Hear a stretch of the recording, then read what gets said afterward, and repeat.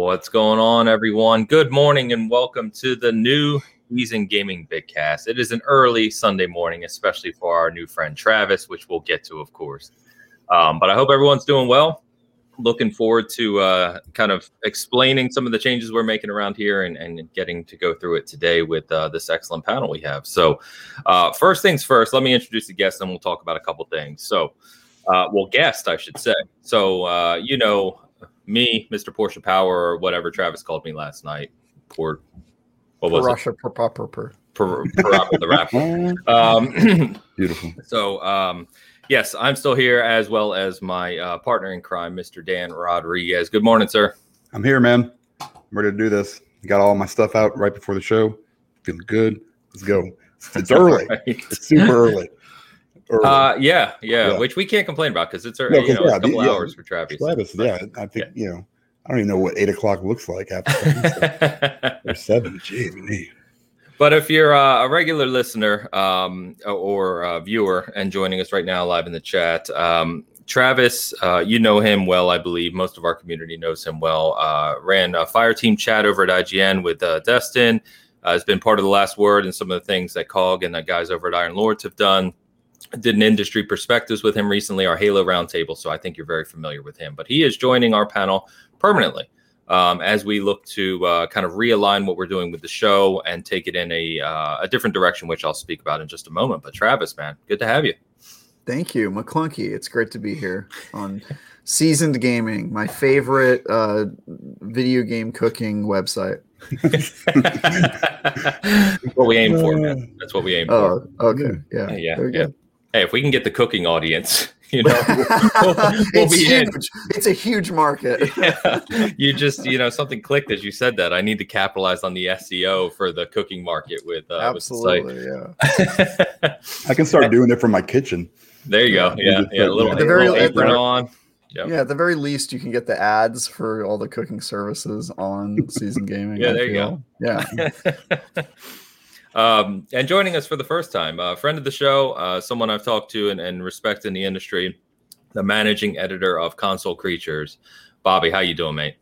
I'm good. Thanks for having me. Nice to meet you guys. I know I've met Ains, spoken to him online, but the other two I'm just getting to know. But it's nice to see you guys. Excellent.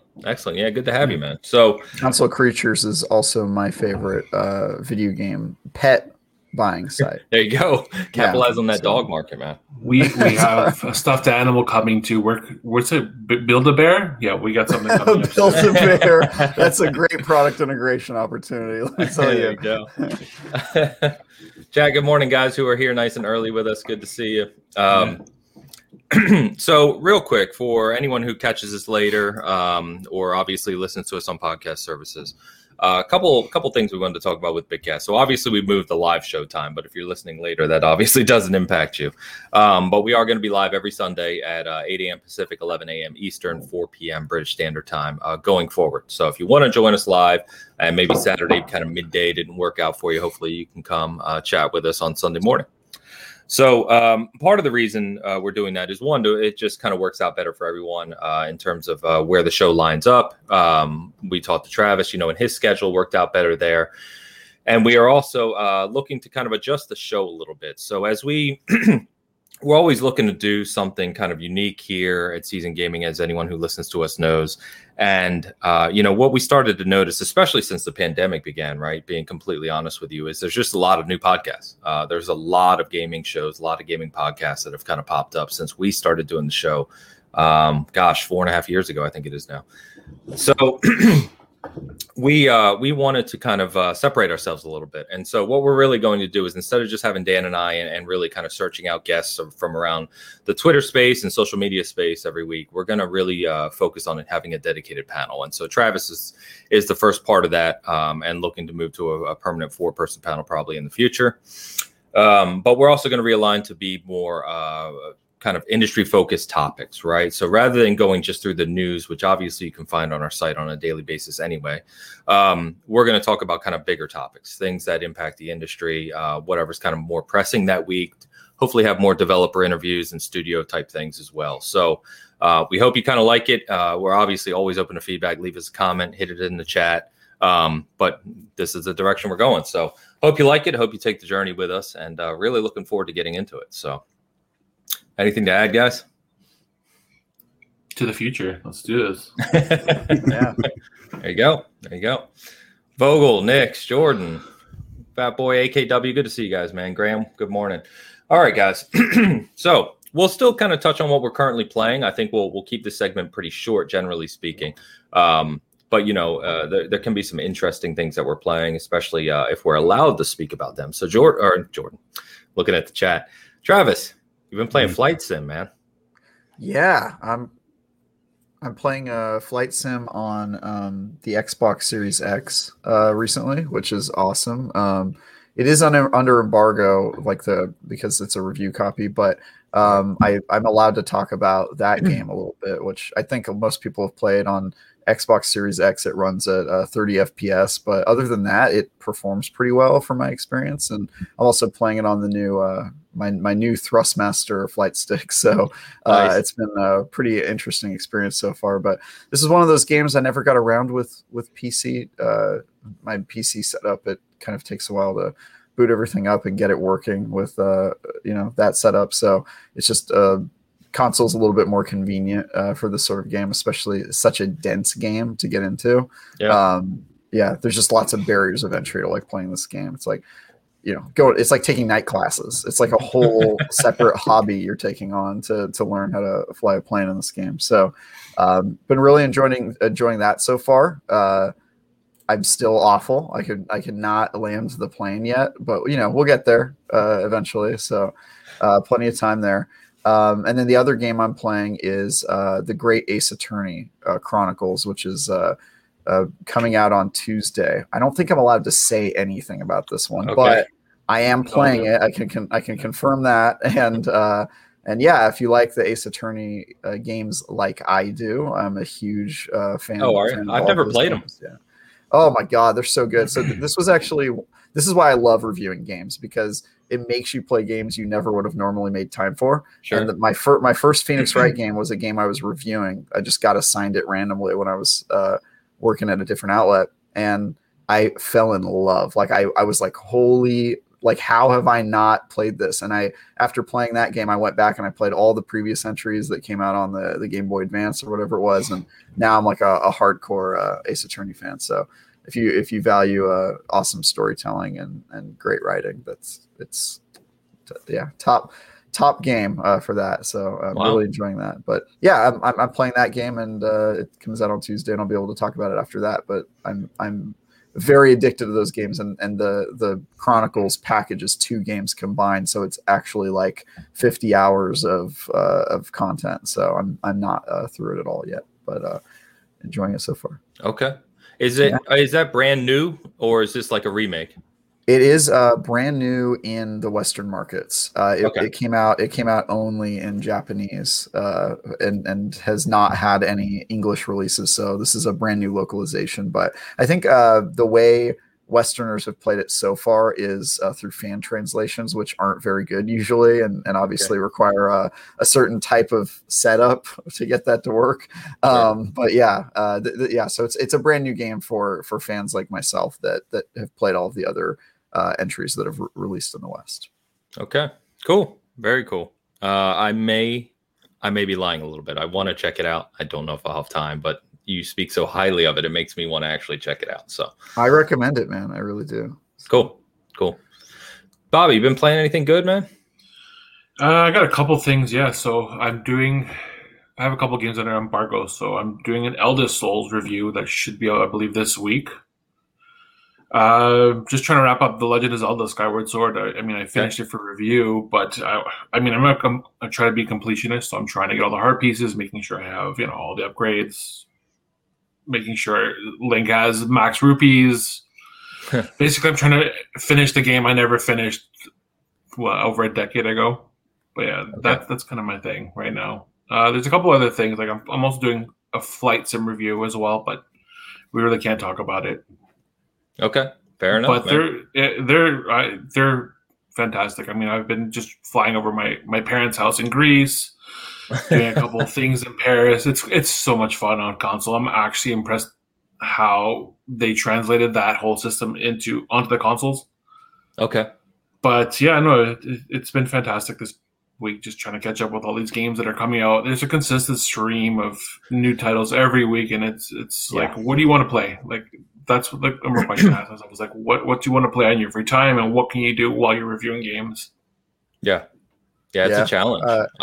How are you enjoying the Legend of Zelda? I actually reviewed that game for IGN, so I have a horse in this race, I guess.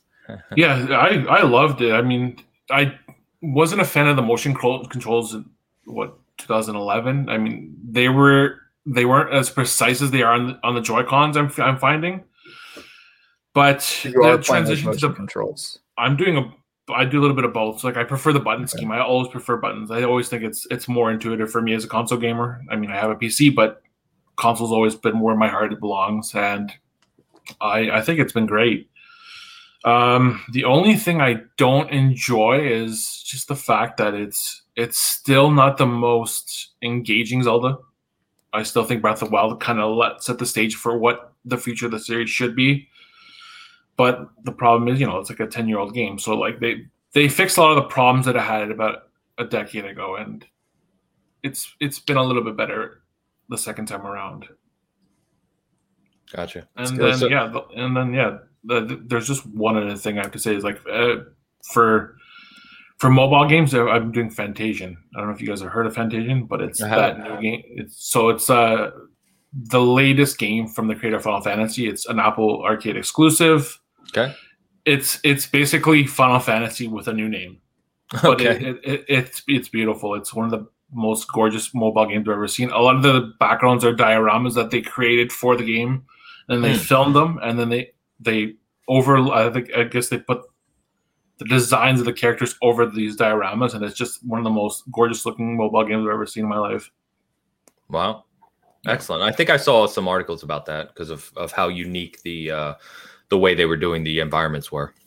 Yeah, it looks great on the iPad. That's where I've been playing it mostly, but like I really wish they would translate that to like a Switch, and just it needs to see a bigger audience. Gotcha. Cool. Well, out of curiosity, Travis, so what did you give Skyward Sword? I give it an 8. Okay. Which our previous reviewer in 2011 gave it a perfect score, 10 out of 10, which would not have been my score in 2011 for sure.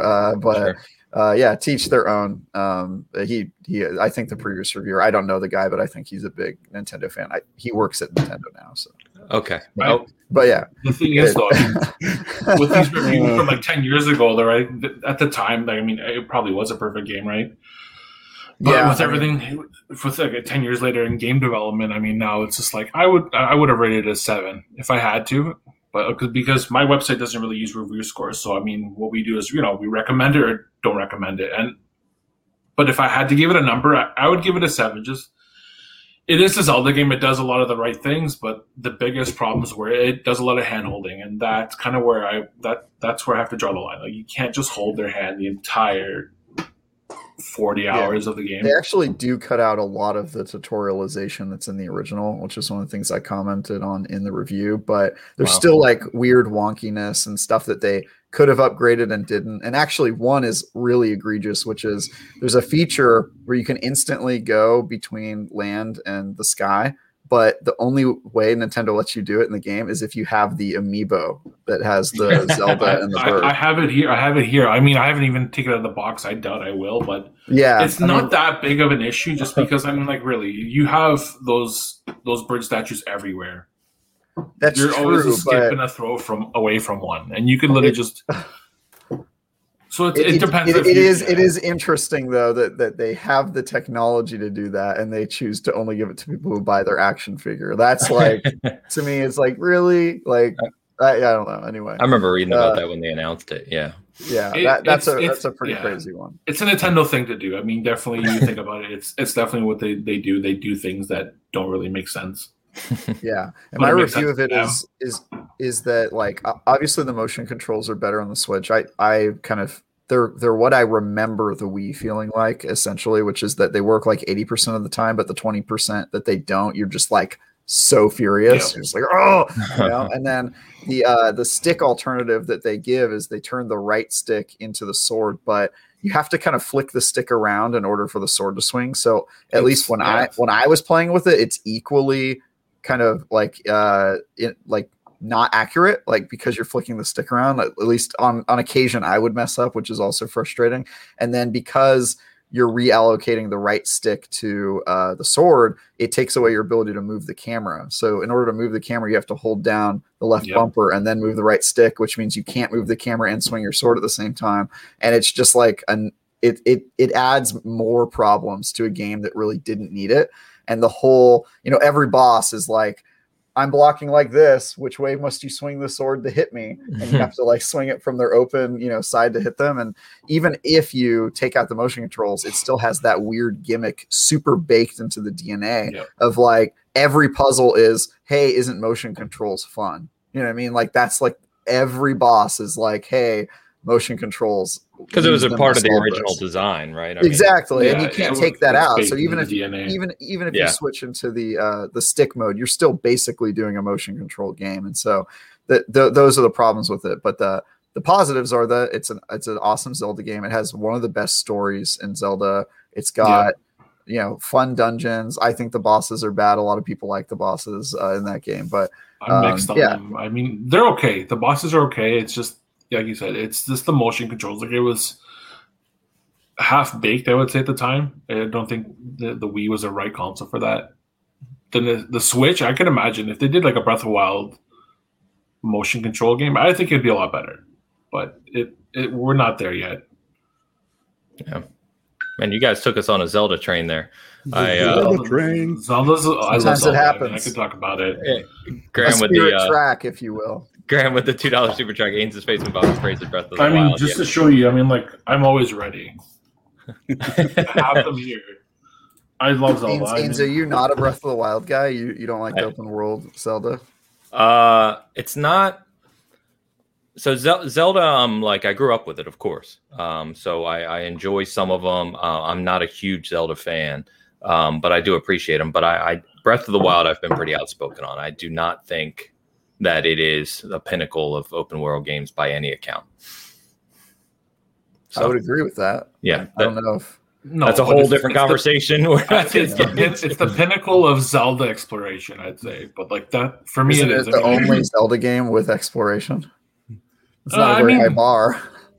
I mean, they all have different levels of exploration, but like just the open world, like just the way they allowed you to move from area to area without those loading times, and it set the stage for the future. I think. I mean, it's building the blocks for the next 4 games, I'd say, just because once they find their stride, they're going to stick with it for a couple games. They'll just change the story. We'll see what they do in 2. I'm anxious to see if they improve the things I didn't. I have a lot of theories, but that's for another day. I mean, the way they're doing it, you can tell that they're kind of connecting the dots now because they don't want to place it on the timeline, and that's a whole other conversation. That's another podcast. Yeah.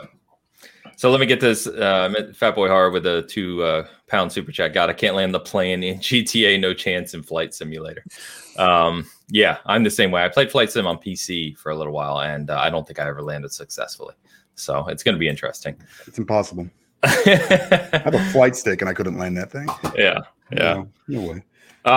So Dan, I know we talked yesterday. So and again, kind of under embargo, so can't talk a lot. I've been playing the Ascent for a little while now. Got about 15 or so hours in it on PC, and now I have the Xbox code. So I started playing Xbox last night. There is no cross progression, so you can't carry that over. So I'm going to finish on PC for the review.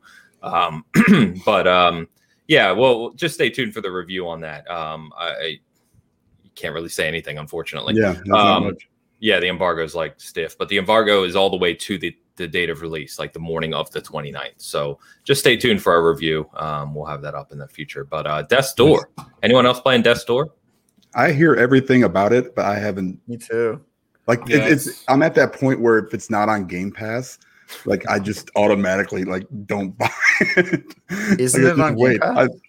No. Yeah, I don't know what happened. Like I used to buy everything on every console. It's a $20 game on Xbox. Yeah.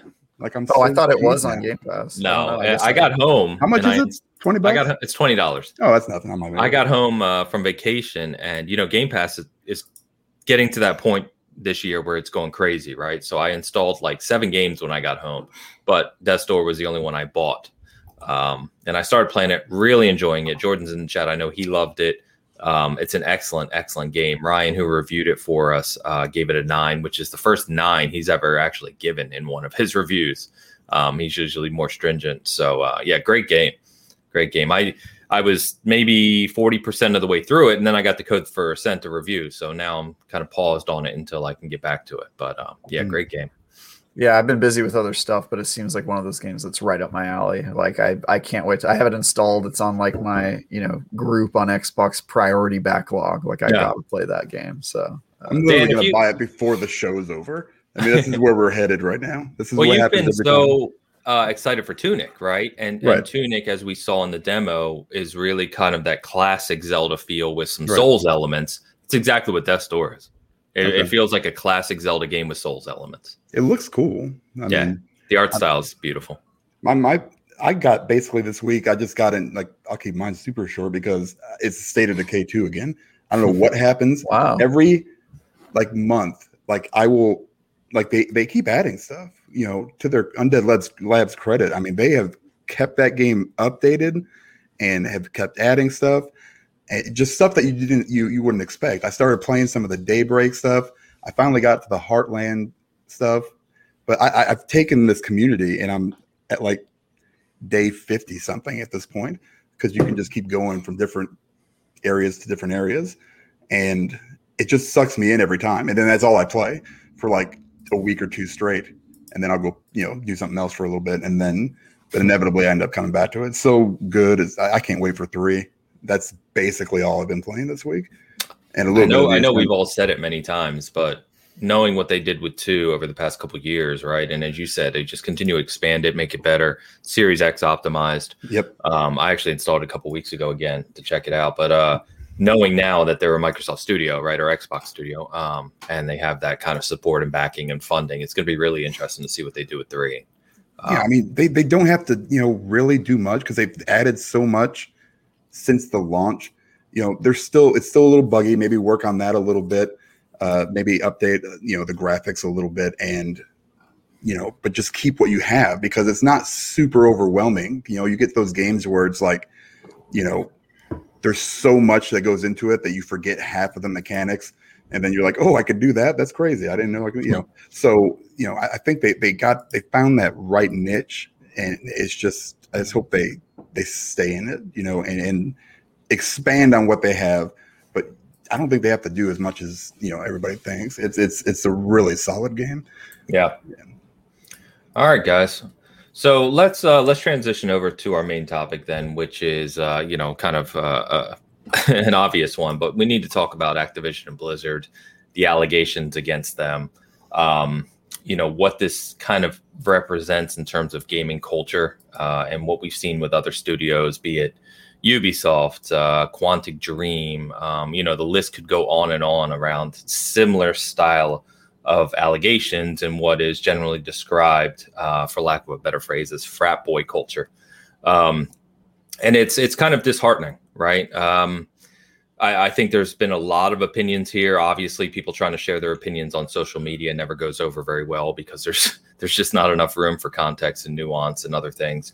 But let me give my high level opinion on this. And then, I want to obviously hear what you guys think, and we can kind of go into it a little deeper. But I think one of the big things that comes up when you see these types of allegations, a lot of people saying, well, we should kind of boycott the company's games and stop buying them, right? Stop supporting them. And I think there's a lot of nuance even to that conversation. And then there's also some of the smaller sites I know, such as, Season Gaming, though we didn't kind of make this declaration, is we're going to stop covering them until changes are made, right? There'll be no publication of anything to do with Activision or Blizzard titles.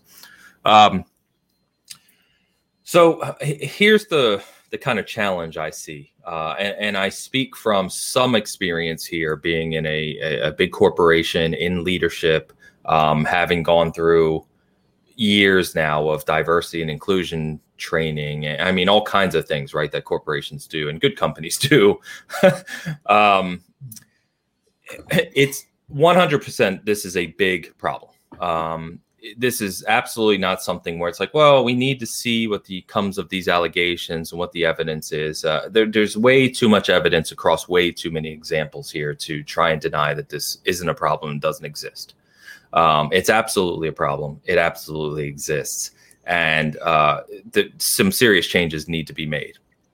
The one challenge, well, not the one, many challenges, but one of the biggest challenges I see from consumer standpoint is when it comes to these types of corporations, especially, sadly, a corporation like Activision that is so top heavy in terms of their funding. I won't go on a rant about Bobby Kotick, though I could. If the simple matter of fact is, if you stop buying the games, stop buying your Call of Duty points, whatever it is, right, Blizzard, etc., at the end of the day, yes, you're going to kind of send a message, but you're also inevitably hurting the developers making those games. Even if you're not trying to, you're going to, because that's how the corporation is going to be structured, right?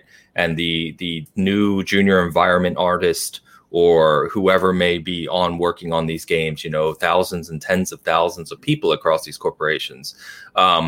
Sadly, and I don't mean this from my perspective, but from these corporations who are poorly run or managed, whatever word you want to use, they are looked at as dispensable, right? Whereas someone like Bobby Kotick is not going to be suddenly out on his, out on welfare benefits, right? So if he goes from $150 million bonus to $148 million bonus, the point you've made has really not had the impact that you hoped it would, is the point. And so where I stand on this, guys, this is an extreme challenge for all of us that we consider, whether you're part of IGN, the biggest media conglomerate in gaming, or smaller sites like Bobby, Console Creatures and Seasoned Gaming. I think there's a responsibility to talk about these things, to shine a spotlight on it, to make sure there's conversation, to not just talk about it for a couple days and then forget it ever happened. I think we need to stay on it, but I don't think there's any kind of golden arrow or golden solution as to how we as consumers and we as publications can directly impact change here. I think it's going to be a long-winded thing, like it is for many kind of long-standing issues in cultural society, if that makes sense. So sorry, guys, that was kind of long-winded, but it's a big topic, and open to anyone wants to kick us off on their thoughts here, or counter anything I said for that matter. Yeah, I can talk about it a little. First of all, I want to give a shout out to the IGN reporters that broke this. Joseph Knoop and some other people did a great job covering this stuff. But also, I think the conversation around like whether to support Activision, since that's something you touched on, I'll give my thoughts there, is that, Activision, Blizzard are the people that I guess you should be mad at, and that the lawsuit is directly kind of going for, right? But they're also the victims of the culture, right? Like the people who work there are and are in the Activision offices making the games that you want to boycott are also the people who are having to deal with it. So okay. I kind of agree that it doesn't really help. On the other side of the argument, I see a lot of people online saying like, oh, these are just allegations. Let's wait till the courts kind of hash it out. And I definitely agree with that sentiment. I think innocent until proven guilty is a good idea. I'm glad that it's the law of the land here, because not every country has that. That said, 98% of the time, a case like this is going to settle out of court, specifically because companies don't want to have this stuff brought into the public eye. They don't want to have to go through the books and show that to people publicly in a court. And so if you wait to get the final verdict from court, you're probably going to be waiting forever. Like these things really don't see the light of day most of the time. So I think that if you're going to default to defending someone, you should probably be defending the people that actually are people, not a corporation that doesn't have a face and will probably never actually have this reach the light of day. So I would just encourage people to have empathy and and maybe believe that these allegations are true with the assumption that you probably will never find out for sure. And that there's really no harm in supporting these people because, worst case scenario, it's not true. And Activision probably ends up having to pay a lot of money anyway, and you never really figure it out. So I would just say, I tend to say in this situation, I'm going to assume that there's something shady going on. The state of California is the people suing them, and they've been doing a 2-year investigation that's pretty thorough. So I would say the odds are pretty good that something is amiss here. And then also just on a personal level, I'm sure everyone who has been to like an E3 has dealt with this, but if you go to the Activision booth and you talk to the people there and you meet some of the people in charge, you sort of get what their company's about. I don't mean to say that in a like offensive way, but you kind of get a sense of what their culture is. And I don't know that a lot of people are surprised by this personally. Yes. Yeah, 100%. And you touched on something there I forgot to, which was it is the state of California kind of doing this deep investigation and where the court case will be held. And if you're not too familiar with kind of state laws versus federal laws and workplace conditions, I can guarantee you, because I deal with them on a near weekly basis, that when it comes to state law and workplace conditions and regulations, messing with California is a bad idea. California is extremely stringent, the toughest laws on workplace regulations in the country. And if this investigation turns out that, these allegations are true and they kind of discover more and more about this, Activision will pay a heavy price. Yeah. So, and this is actually not the first time California has taken a stand in the video game industry. A couple of years ago, they did this with the League of Legends creators, Riot Games. Riot. It was a very similar situation. So I also think that some of this, the problems in this culture, I don't think that the people at Activision are like evil and that they fostered this intentionally to hurt people. I think it's probably something that happens over time. And I think one of the reasons that it happens in the games industry so often is because we are an extremely young industry. A lot of the people who work in the video games industry are right out of college. There's a lot of alcohol involved in the games industry and development. And I think that frat boy culture happens because a lot of the people who work in the games industry probably are just fresh out of a fraternity, right? And there's that like dating and drinking and all that stuff kind of built in. So I think it's a problem that the games industry needs to reflect on and realize that we are a pretty youthful industry. We have a kind of that retaining the spirit of youth built in us since we are making and playing games. It's sort of built around that. So I think it's not a coincidence that this happens so often in the games industry. And I think it's an opportunity to lift our industry up and do something that a lot of industries have failed to do, which is actually address these problems and fix them before they become like, a part of our DNA that we can't get out. And so I think this has an opportunity to be a really important touchstone in our industry and address some of that stuff that other industries don't have to deal with because they don't have our level of youth. And I live in San Francisco, so I deal with this all the time because this is home of the tech industry, which is exactly the same as the video game industry. It's all really young people who are ambitious and doing great things, but also have a very youthful party culture kind of built in because of the age group of the people that tend to be involved. And it's sort of a unique problem to those industries. So yeah, good point. And Beast Mode comments, Travis right, watching Hoag's video. That's Rich Hoag on Twitter, who a good friend of many of us. So if you haven't checked him out, please do. He does some great work.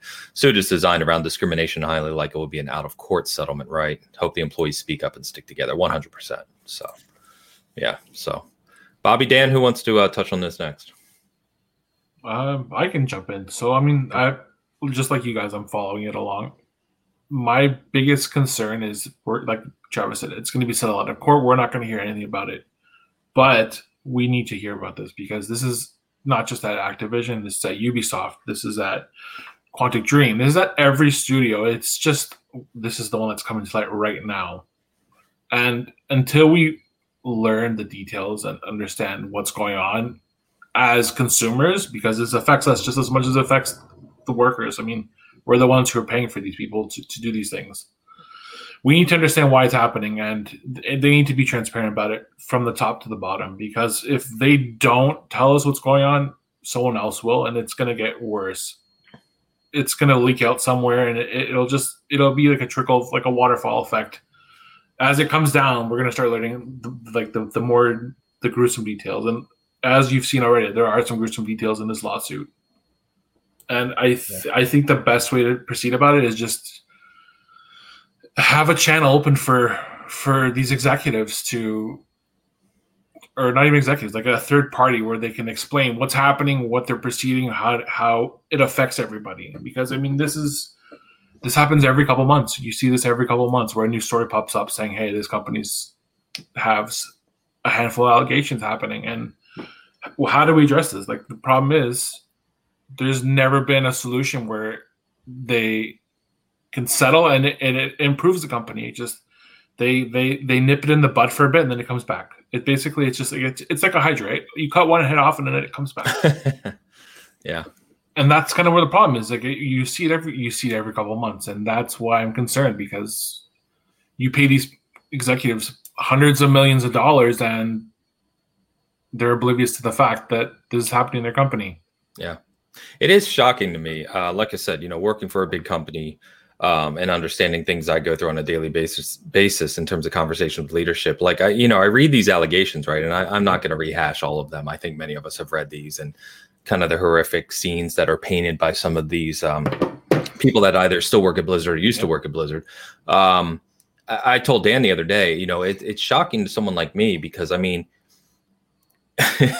I can tell you definitively at my company, and like I said, big company, big corporation in America, California company, one instance, one statement, one word, if I utter or had done anything even remotely close to this, I would be gone.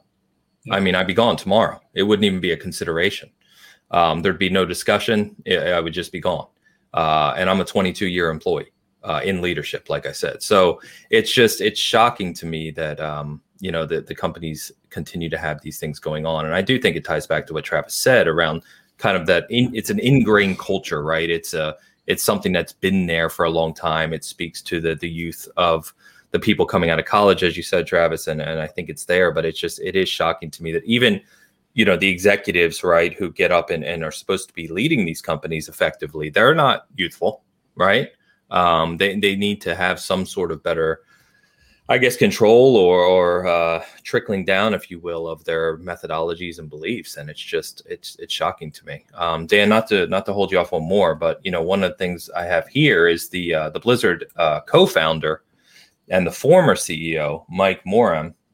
He offered a statement a couple days ago. Now, this is a little long, but let me read this, because he basically apologizes for failing women and other kind of people at the company. So, I won't read every word because it is long. It's a full kind of letter, but he said, I've read the full complaint against this. It's very disturbing and difficult to read. He was, like I said, co-founder. He's at Blizzard for 28 years. He tried very hard to create an environment that was safe and welcoming for people of all genders and backgrounds. Knew it was not perfect, but he didn't realize how far they were from that goal. He said, obviously, harassment and discrimination exist, and they're prevalent in our industry, as we're speaking to. It's a responsibility of leadership to keep all employees feeling safe, supported, treated equitably. Obviously, that goes on. He basically says to the Blizzard women who experience any of these things, I am extremely sorry that I failed you. I realize that these are just words, but I want to acknowledge the women who have had awful experiences. I hear you, I believe you, and I'm so sorry I let you down. So at least, he doesn't have the power to make the change now, but he acknowledges it. And I think that's important. And I think more people, leadership across these major companies in the gaming industry need to come out and be very, very clear and very vocal about how the industry needs to change. And I don't know, maybe it's too early. Maybe I don't think it's too early, because we've been hearing about this for a while, as you guys said. But it feels like, in my opinion, not enough leaders are speaking up about it. And I don't know if they're just kind of afraid to touch the topic and don't want to draw that attention towards themselves, and their companies. Because it's still in court, would be my guess. That's true too. You can't straight up admit that it happened if you're pending a court date for this sort of thing. But I mean, circling back to this Mike's statement, I mean, look at the comments underneath it. You have former employees calling him out and be like, you knew all about this. And I'm with them. Like, I believe him. Like, the CEO does know everything. Like, that's their job. They're supposed to know the left. Like, they're supposed to know the business from the top to the bottom. They're supposed to know everything that's going on, and their job is to keep the company running. But at the same time, it's like, you know all these things. Why aren't you addressing them? Your job is to steer the ship in the right direction. And it's always profits. Profits control everything. And when the money's flowing in, like, what's to worry about? Go ahead. I tend to think this is probably something that's happening at the middle manager level. Just based on the description of the events, it sounds like this is something that was happening on the ground floor. And I don't think that's something that CEOs probably are super close to. Like I said, I think this is a youth culture type of thing. So I'm not saying that he didn't know or that the signs weren't there, but I think definitely the leadership at Activision Blizzard has at the very least taken their eye off the ball when it comes to like what's happening with their company. And that is something that they should be held responsible for. But like, you know, was the CEO of like Activision like straight up himself denying people promotions and harassing people? No. Probably not, right? Like it's probably it's probably a culture that sort of like crept into the company and it wasn't squashed out because of, you know, lack of safeguards against that or lack of understanding of what was happening and that sort of stuff. So it's an interesting, you know, I don't know who is to blame, but I wouldn't just go so far as to assume that Mike in his letter is just bald-faced lying about, it's never white and black like that. There's always like shades of everything. Like there's a lot of things to consider.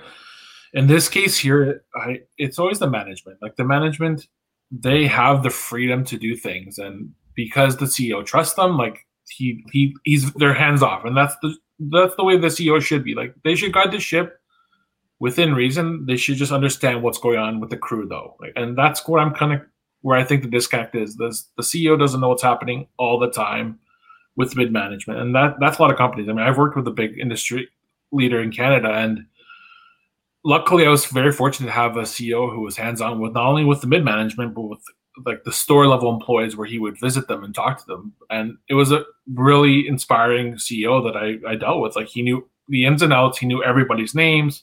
He knew what like their families. He was very hands-on. And that's kind of what I've learned to deal with as a very hands-on CEO who knows the people and the industry well. But like you said, it's a different beast when you're talking about the gaming industry where it's like a college culture, and it's just like it's a very different beast than what everyone knows, because a lot of us only know what we know of the industry through gaming or podcasts or websites, and then there's a few of us like you and I who do speak to people in the studios, and like we have friends who work in these studios, and what they tell us is a lot different than what we're used to. Yeah. So there's some good comments I want to get to, a couple super chats I want to get to, but Dan, you've been patient as we've kind of rambled on here. Please go ahead and add whatever you'd like. It's basically, I mean, everything you guys have said is correct. The way I kind of look at the whole thing, I don't think the boycotting is really going to do much of anything. It traditionally doesn't. And that goes for, you know, kind of all aspects, all businesses. Unfortunately, I think this has the potential to swing that maybe because it's such a big company.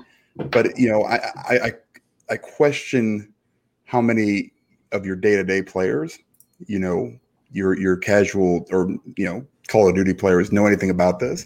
You know, even, you know, if they don't follow along with the news, you know, they may never know, you know, unfortunately. It's disgusting. It's horrendous. I mean, it's 2021. I don't understand why these policies aren't in place everywhere. I mean, even smaller companies have these policies. It's just how it is. And unfortunately, you know, apparently Activision just said, no, we're not going to, we're good. It blows my mind, especially when you see it, from companies like Ubisoft in the past. You've seen examples. People have a really hard time learning from others' mistakes. And that, can be said for, again, several industries, including the gaming industry in several facets of it. And it just, I'm usually like, when this news broke, I was just like, I can't believe stuff like this still happens. Like never in my mind that I ever, look at somebody and go, I'm going to, this is how I'm going to act around this person. I mean, it's just like a decent human being wouldn't do this kind of stuff. And it blows my mind that there are this many. I also watched the Richard Hoag's video, and it's a really good watch, and I really recommend anybody that hasn't seen it yet, go check it out. I think it's Hoag Law on YouTube. Yep. HOGE. We'll link it in the comments because it is good. Yeah, it's really, really good. But it was a really interesting viewpoint because we all look at the harassment because that's the the prevalent thing. That's what everybody's just like, oh my gosh. But like Travis said, if this comes to a point where they're just going to settle out of court, what happens then? Do we forget about it 2 or 3 months from now and just kind of push it under the bridge? What has Activision been doing? According to them, they've been, this has been going on for 2 years or longer, the investigation, and they have made these changes. Is that true or not? I mean, I don't know. It's so hard to get the actual facts correct. And I totally believe all these allegations. I mean, it doesn't surprise me. It did maybe 3 or 4 years ago, but at that point, while harassment has always, happened and it's always been in the news, it just, I never correlated it with, I guess, the gaming industry. So, seeing this stuff, it kind of makes me sad that, this hobby that I love and these products that are getting put out, these companies have these internal issues that it's just, I want to strangle my mic, because it just makes me so angry. But hopefully they get this settled. Hopefully other companies are proactive from here on out, instead of, it sucks that this is what it takes to get to, these people to start realizing it. And shout out to everybody, at IGN that, that broke this. It's something that needs to be told. And I don't know, man, I'm just kind of disgusted about the whole thing. Yeah, and I think to your point too, that what makes me even more frustrated and sad about it, right, is we all follow a lot of people within the industry, developers, publishers, all kinds of people, and I've seen so many that I follow who work at different levels within different companies, all across the industry and have for years, right? Just kind of share stories this week of their own experiences and some of the discrimination and harassment and comments and all these different things they face, and it's disappointing, frustrating, and to Dan's point, it's mind-boggling. Like I just I can't comprehend that happening on a within a company. And I quickly looked up while you're talking, Dan. So Activision Blizzard is about 10,000 employees, just under. So big company, but by far from the biggest. My company's bigger than that by a substantial margin. And like I said, I mean, the entire company I work for went through a long leadership, diversity, inclusion, and all kinds of things related to behavior of the past few years. And that was just doubling down on prior beliefs from the CEO down, right? That's not like that was the first time we'd done that. It's just shocking to me that we don't have stronger leadership in some of these companies that, kind of in these areas. And I don't know. I think we've said quite a bit here. Let me quickly, before you guys add anything more, let me get these super chats and some of the comments because there's some good comments as well. And suddenly a fly has joined me. I don't know why. Nice. So Mo, good morning, Mo. Happy Sunday, everyone. Cheers to you guys, your guests, and everyone watching. Thank you, brother. Appreciate it. And Fat Boy again with the £5 super chat. Good luck getting Kotick to take responsibility. He denied his own sex case in 2010. Yeah, and like I said, I don't want to go on a rant about Kotick, though we could. I know that Windows Central and Jez over there put out an article about Kotick specifically as CEO. Nick's. Sorry, go ahead, Travis. No, I think it was 2007. The flight attendant thing, I think was Yeah. And Kotick, we could have many examples, right? It's bad. Yeah. Nick says CEO should have people in place under them where everything related to the company gets cascaded. It's a leadership problem. They failed those employees. It's not like this was an isolated case. 100%. And like I said, I don't want to keep harping on it, but that's the responsibility of leadership. That's when they get cascaded, and it's your responsibility to translate this down to your employees. And if you're not, then you need to be gone. Mitchie dies a lot. Good morning, guys. I'm seeing some new faces in chat, so thank you guys all for coming out. Mitchie dies a lot says, where was HR department in all this? So, I've seen a few other people bring this up, and I've worked directly with our HR department leadership and in multiple companies actually. I can tell you one of the biggest misnomers, and I mean this genuinely, is that HR is there to protect the employee. And in a lot of cases, that's just simply not true. HR is there to protect the company. And sadly, as frustrating as it may be for employees who feel like some of their internal communications, companies have ethics departments, they have obviously human resources and these other things, but sadly, you will not find recourse in those avenues a lot of the time. It really depends on the company, how it's structured, and again, goes back to executive leadership. So from some of the allegations we saw in this is, even though many of these things were brought to HR, HR's, I won't say complicit, but, obviously not able to kind of dictate the change that needs to occur. Didn't they put out like a statement? I think it's I can't remember what his or her name was.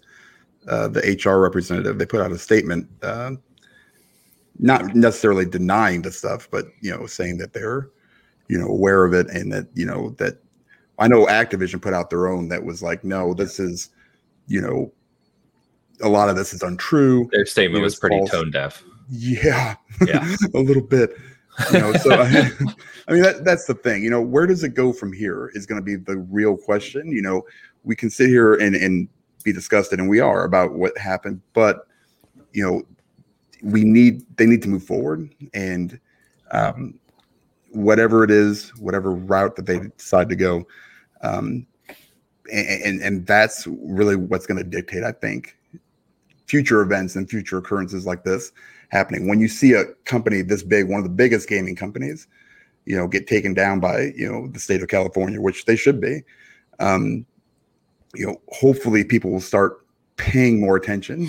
I thought that was going to happen when Ubisoft, got kind of, they got dinged for it. But one of the people who was accused of, the alleged sexual harassment was, I think, promoted to another. He's part of the Assassin's Creed new team, right? Yeah, and like it just blows my mind that we're still at this point, where, yes, I mean, I can forgive certain things, but this kind of thing, I mean, you shouldn't be with the company. Period.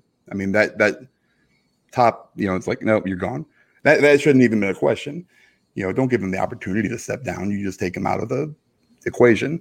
So, I mean, like I said, they're not learning from these things, and we see it repeated over and over and over again. And until that stops, this is going to continue to be a problem. So we see it from all the companies. And it's really unfortunate. So let me ask you guys this, because we've got a good mix on this panel today, especially with Bobby here as well, around coverage, gaming coverage, right? For publications, outlets, et cetera, channels. Where do you guys stand on saying we're not going to cover Activision and Blizzard titles until there's meaningful change? Do you think that has any impact whatsoever on driving that change? No, I don't think it has any meaningful impact. And I also think that there's no way that you can know if there's been meaningful change. I mean, that's true. They can settle out of court. They can say that they're changing things, but silence is not necessarily good news, as we've learned. This investigation's been going on for several years, and it wasn't really at the top of anybody's reporting. So, let's not forget that this happened because of coverage of Activision and Blizzard, right? Like it's because it's a company you care about, and because a outlet or outlets decided to investigate this and figure out what was going on and get the scoop here. So no, I don't think that's probably the right way to go. I think it's sort of the same question as like, should we boycott? Like you could if you want, personal decision, but you don't know for sure that you're hurting the people that you intend to be with your action there. And I would say the same of like game coverage is we care about this happening because we care about these companies, right? And I don't think that we have to hate all of the properties and we have to hate the company. We have to hate what's happening at it, and we have to feel empathy for the people that it's happening to, and do everything we can to make it better. But I don't think that necessarily. I've seen a lot of like shaming online, right? Like, oh, you're a streamer who plays Warzone. How dare you? Stuff like that. I don't think that's helpful. I don't think that really adds anything to the debate. And I would say kind of the same thing about like not covering the games. Like I get the sentiment that people make their own decisions, but to me personally, I'm looking at this. I say there's probably a lot of other things you could do, including covering these games and maybe continuing the dialogue about what's happening at this company as you do so. Yes, would be my recommendation. But everybody makes their own decisions. But for me personally, I don't think it's super useful. Yeah, and my comment earlier about kind of not stopping coverage, but rather spotlighting these issues is my opinion on, I think, being more effective, right? To your point, the people at IGN that you mentioned earlier and other kind of major outlets that really started to drive with this, that's why we're talking about it, right? If it wasn't covered and kind of brought to the spotlight, we wouldn't be talking about it right now. And let's not forget, as I said, it's a 10,000 employee company, and we don't know how many, I hate the word bad apples, but you know what I mean. How many people are involved in kind of these allegations we've heard. But we also know there's, probably many, many good people, right, at Activision who are disgusted by this as well, who didn't even know any of this was going on and reading it go, oh, God, how is this happening at the company I work for? There's a lot of nuance. And I think, Bobby, you said it earlier, you have to be very careful with drawing black and whites in situations like this. Right. I think we can all agree, the decent people who I think are our chat in this community here with Season Gaming, the decent people, that this is outrageous. We've already covered it. It's unfathomable that this continues to go on. But I agree with you, Travis, that we need to talk about it. We need to spotlight it. We need to make sure we don't stop talking about it and just go on about our business next week and act like this never happened. I think that's important too. But Bobby, where do you stand, man? Did you guys make any comment on this, or have you made any decision around what your outlet is going to cover, talk about, et cetera, with relation to this? So we did put out a statement. I believe it was Thursday when everything kind of was in the public eye. I mean, I kind of spoke to the team. We all pretty much agree we should probably stop covering Activision. But okay. That was just a off the cusp decision. But thinking back now, I'm thinking, like these are employees that work for a company that has, like you said, bad apples, even though that's not the term we want to use. The problem is, like we said, there's a lot of good people that work there, and boycotting their games is not going to help them. It's going to hurt them in the long run. It's how they get paid. So I'm trying to find the balance now where I want to not. Basically, I don't want to just not cover them anymore. I'm going to think about it. I'm going to speak to the team that I have that we write with and see if we can just maybe put like a disclaimer at the beginning of our articles, maybe something where it's like, hey, this is what's going on with Activision. Like, we haven't heard much of what's still going on with their current issues, but like, this is what we know. This is what's happened. This is where the situation is. So it's just trying to find, like you said, now trying to find a balance of whether we just stop covering them or just spotlight every article with like a disclaimer at the beginning saying, hey, here's the current Activision Blizzard situation. And I don't know, it's a fluid situation. It's changing every day. Like you're getting different allegations every day. You're getting more information, but I don't know. It's hard. It's hard to decide what to do. I want to see it through. I want to help these employees to the best of my ability. And our readership is pretty loyal, so it's like this seems that they agree with the decision that we've made, but I mean, I don't know if it's the right one. It was the right one a couple days ago, I think, but right now it's hard to say. I want to do more than just write about what's going on. Yeah, and as I said, right, I don't think there is a golden solution here. It's not like any of us have an answer that's perfect for the situation. That's why I was curious. I don't think it's a bad decision. I don't think it's a wrong decision. And like I said, I don't think anyone is necessarily right. But I do think it's important that groups like ourselves are talking about it and speaking out against it, and making sure that other companies are hearing us, because as I said earlier, I believe it's very important that leadership at other publishers and other big companies, I mean, Activision is huge in the gaming community, as Dan said, and we all know that, but you have the Xboxes, you have the PlayStations, you have the Nintendos, you have Ubisoft and EA, and all these companies that need to be speaking out against this, and I want to see more of that. It's weird to have to say I want to see them speak out against something that seems so bleedingly obvious, right? Like, you shouldn't have to say this is unacceptable. It's society. It should be known that it's unacceptable. But here we are. We are seeing examples of this, and I think it's important that leadership just double down, even if there's some fantastic companies in the gaming community that I'm sure treat their employees spectacularly. And we see examples of that, right? We see people all the time saying, I love working for this company. That's great. Leadership still needs to be out in front and saying, just to double down on this. Here's what we believe. Here's what we do. And we believe, any allegations, or to your point, Travis, you can't say what Activision is doing because it's allegations, but you can say any allegations like this, should not be welcome, and we should all be speaking out against it. Yeah, I also I also wanted to sorry. I also wanted to say that I think one thing we need to remember while we look at this is that this isn't why any of us got into this industry. Like, I didn't decide to write for IGN because I wanted to deal with sexual harassment and deep-seated culture issues at corporations. That's not what my goal was. And I would just say, try to have a little bit of empathy for different viewpoints on the way people are dealing with this, because I don't think that this is any of our preferred area that we want to work in. And it's definitely not our areas of expertise, right?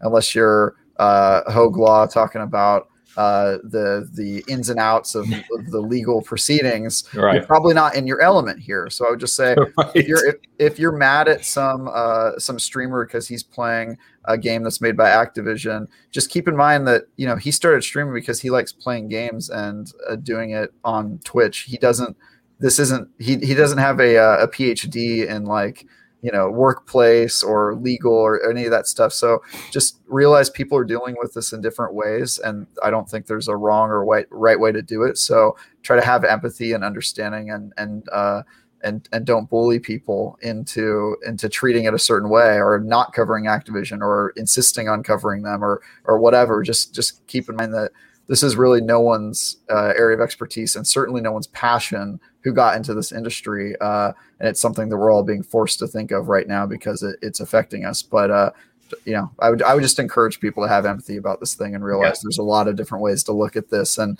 I don't think any of them are malicious, at least intentionally, trying to be a bad actor here. We're all hoping that this will be resolved in a way that's equitable and moves the industry forward. But there's just it's kind of hard to figure out how to do that, and I think everybody's kind of in the process of processing that. So that's a very good point, because I think especially in the culture we have today with instant reactions, it's very easy for people to draw these hard lines immediately, and if you're not doing this, you're doing it wrong. So I'm glad you called that out. And as you were saying that, it made me think of someone like, I don't know any of them, but like Overwatch pro player, right? If you're a pro player for Overwatch and that's your means of life, and you see these allegations and you see the company that makes that game being thrown, everything we've already discussed, that's concerning, right? And it's not like you're choosing to support anything negative to do with Activision Blizzard or these allegations. It's just, that's what you do. You got into it because of your passion for Overwatch. So it's a tough situation for sure. So sorry, Bobby, you were going to say? Yeah. So what we've done in the past before is so for Ubisoft, our reviews will start with, this is what's happening. please take this into mind when you decide to buy this game or pass it up. And then we just let our readers decide, like, do you want to support them or do you not want to support them? And that's kind of what I think the best course of action is for media at this point. I mean, just let your readers decide what's right and wrong.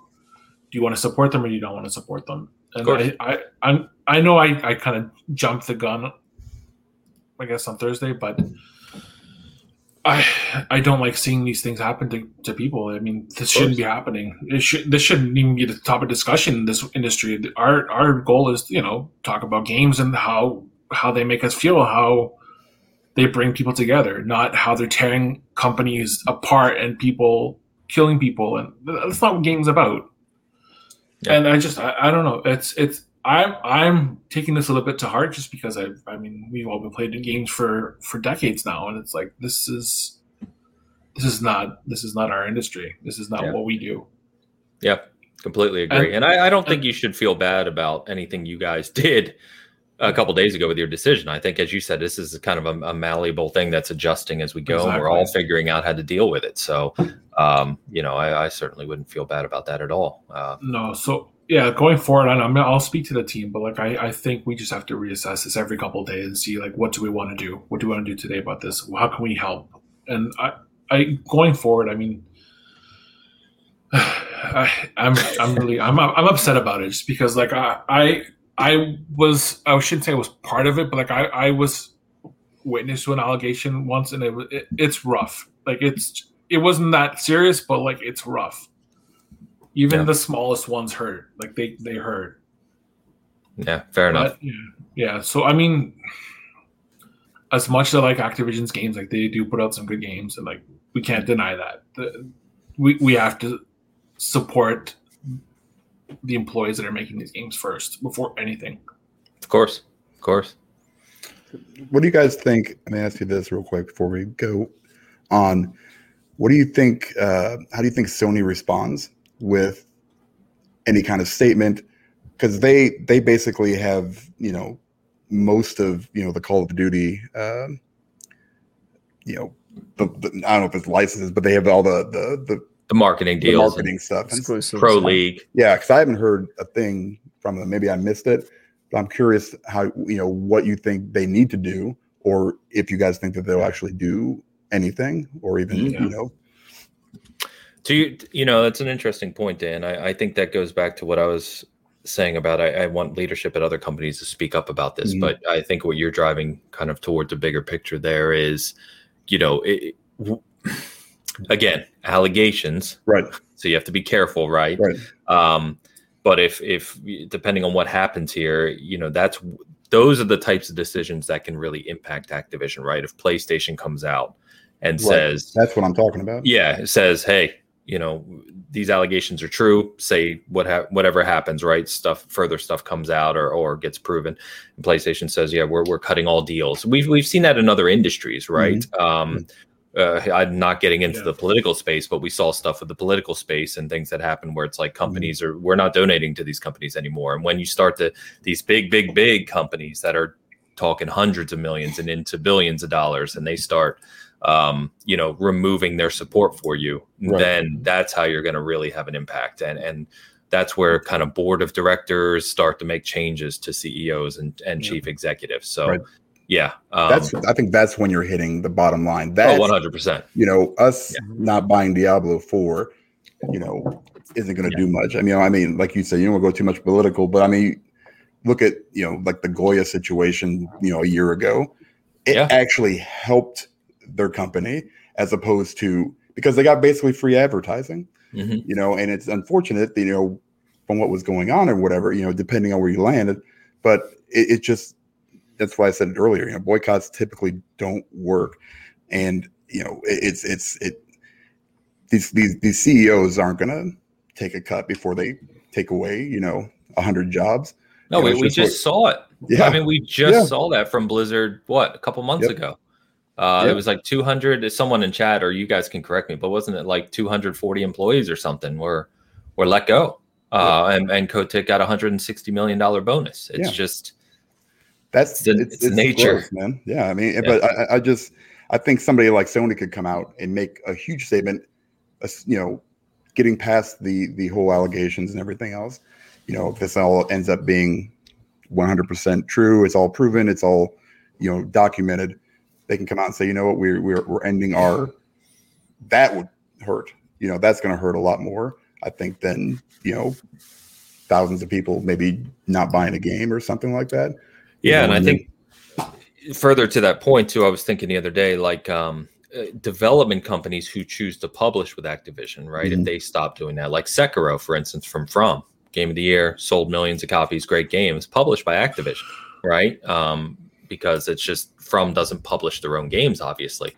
So when developers like that who have notable titles, right, like Elden Ring, say, hey, we're going with a different publisher, we're not going to work with you anymore. That's what'll drive true change for sure. Yep, I think so. Yeah. Yep. Doom Killer, good to see you, man. I know he always tries to make our show, so that looks like the time helped you out. Fantastic. All right, guys, we are gonna move on unless you have anything else to add to that large conversation we just had. No. All right, let's get back to talking about the thing we like, right? Let's talk about some games. Let's turn this around. So EA Play was this week. I don't know about you guys. I was surprised at its quality. It was a quality show. And I don't mean that sarcastically. I really don't. But for someone who has been to EA Play in the LA area the past couple of years before the pandemic, of course, and kind of covered this, the shows really weren't that good, at least in my opinion. This show, great host, I forget the gentleman's name, but very energetic, a little bit over the top, of course, because it's a game show, but he did a great job. The games they showed and how they presented them, the conversations, in my opinion, guys, was really well done. We saw more Battlefield, which Game Rant chose to just completely break embargo ahead of time by announcing Battlefield Portal, which was kind of funny to witness. But you have Battlefield 2042, of course. You have Lost in Random, which is a fantastic looking EA original from the developer of what was it? Ghost Giant and Fae. I really like the look of that game. You've got Dead Space, man. Dead Space is back. The rumors are true. Motive is developing it. It's a remake of Part 1, and even the commentary around it was excellent. They've brought in some of the big Dead Space kind of streamers and community for feedback. They're reworking the mechanics. They hope that this is going to be like their Resident Evil 2 remake, like Capcom did, the equivalent. And they said that we've learned that microtransactions are a big turnoff for things like this, and promise that there'll be zero microtransactions to do with this game. This is after, of course, releasing It Takes Two and Mass Effect Legendary Edition this year, which both excellent games. And as Travis will tell you, Mass Effect 1, man, best one in the trilogy there. So, but my point, guys, is we can kind of talk through the games if you'd like, but this was a good show. And the big question I want you guys to consider as we go around here is EA turning a corner? Because, we just got off a half an hour rant session about Activision, and EA for years has been the kind of punching bag, if you will, sometimes for very good reason. But it feels like EA is kind of hitting a stride right now, which seems weird to say. What do you guys think? I think EA gets a bad rep. Okay. I actually think EA makes lots of good games, and I think they have for a number of years. Like Anthem, am I right? Okay, well, not Anthem, but hey, I like Anthem. Anthem's the running joke around here. But anyway, go ahead. They got. Oh, really? You like Anthem? I liked it for what it could have been, right? We don't have to get into that, but we had I'm very familiar with that argument. I play Destiny, my friend. So I know. What it could be is, loving a game because of its potential is a deadly poison. Indeed, you're exactly right. But anyway, but yeah, I mean, like they made the Star Wars game, Jedi Fallen Order. That was an amazing game. I honestly, every year people say this. I look at an EA catalog and I'm like, what are you talking about? Do they make some games that are stinkers and are filled with like microtransactions? Yeah, but I don't even think they're the worst actor in that regard in the space. Ubisoft's microtransaction model is way worse. Every game has it, even their single player games. And, you got Assassin's Creed with microtransactions that speed up the game just so that it's less boring. Stuff like that. That's crazy. So, Yeah. I don't know. I think EA really does get a bad rap. Titanfall 2. I mean, come on. There's Amazing. so many good games in recent years. So I think they get a bad rep. But I will say, I think this year's been really strong. I think next year looks like it's going to be really strong. We still haven't gotten the full Dragon Age reveal of what's going on there next. We know that that's happening. There's a lot of reasons to be optimistic. Yeah, Mass Effect. They announced the new Mass Effect a few years back. So I think there's a lot of reasons to be excited about EA. I think when people are upset about EA, they're upset about like the corporation EA, which corporations suck, and EA is one of the ones that isn't great. But we just covered that extensively. Yeah, we just covered corporations sucking extensively. But like, I think they really do get a bad rep. I think they make some good games that I like.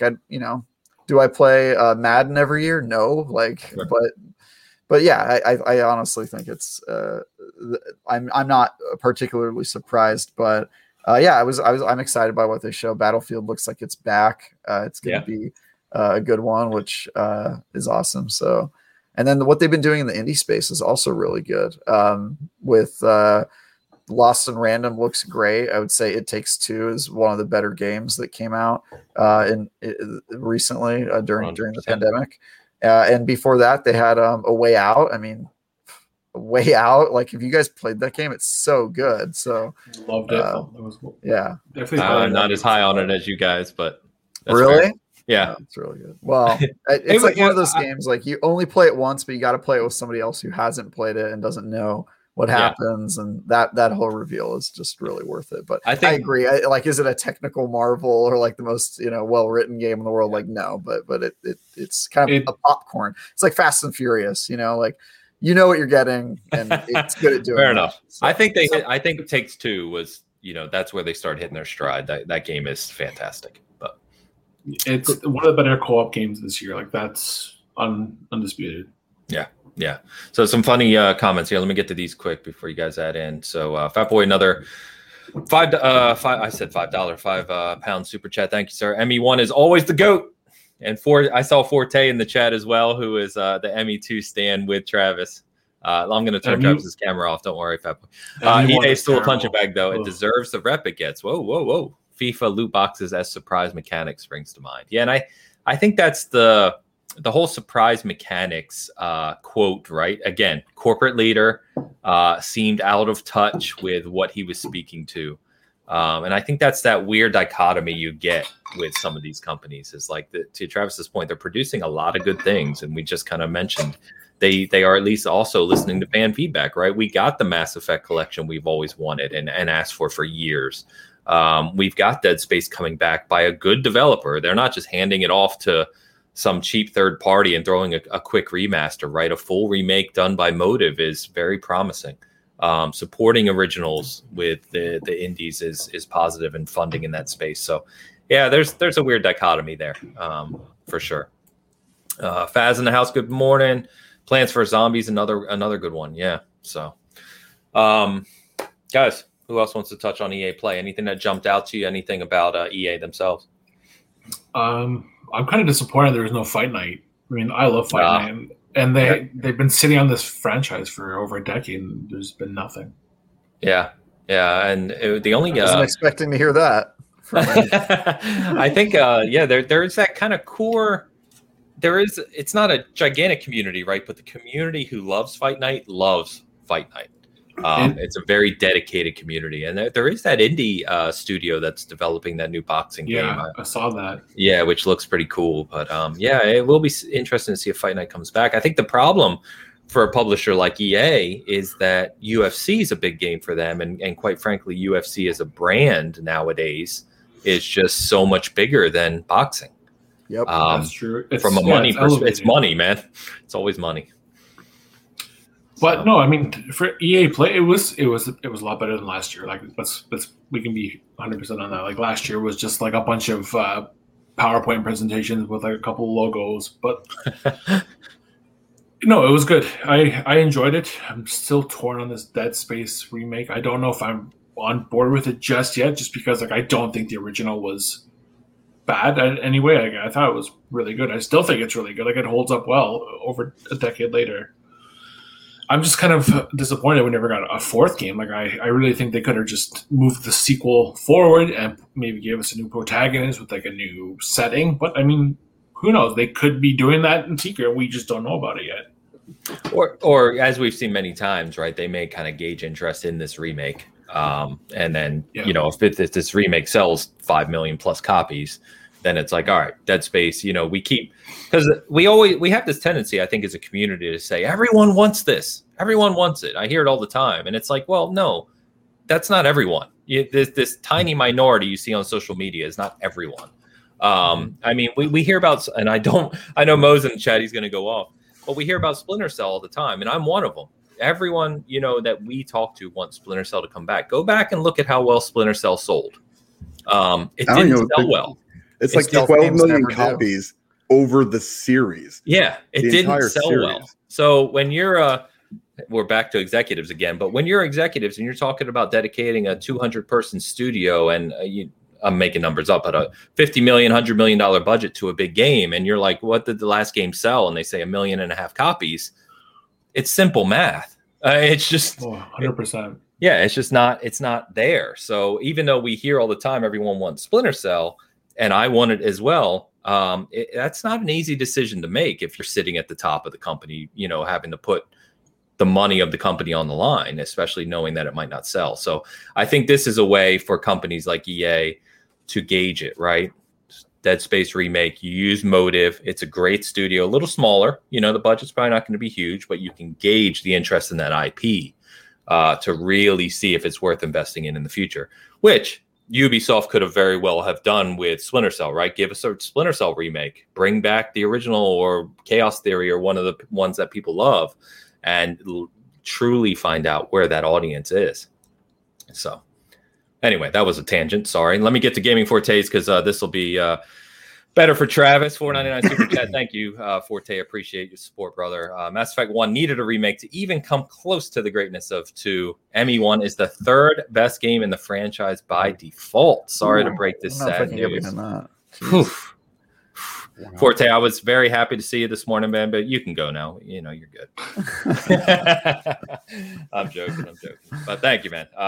The ME debate will continue forever, I'm sure.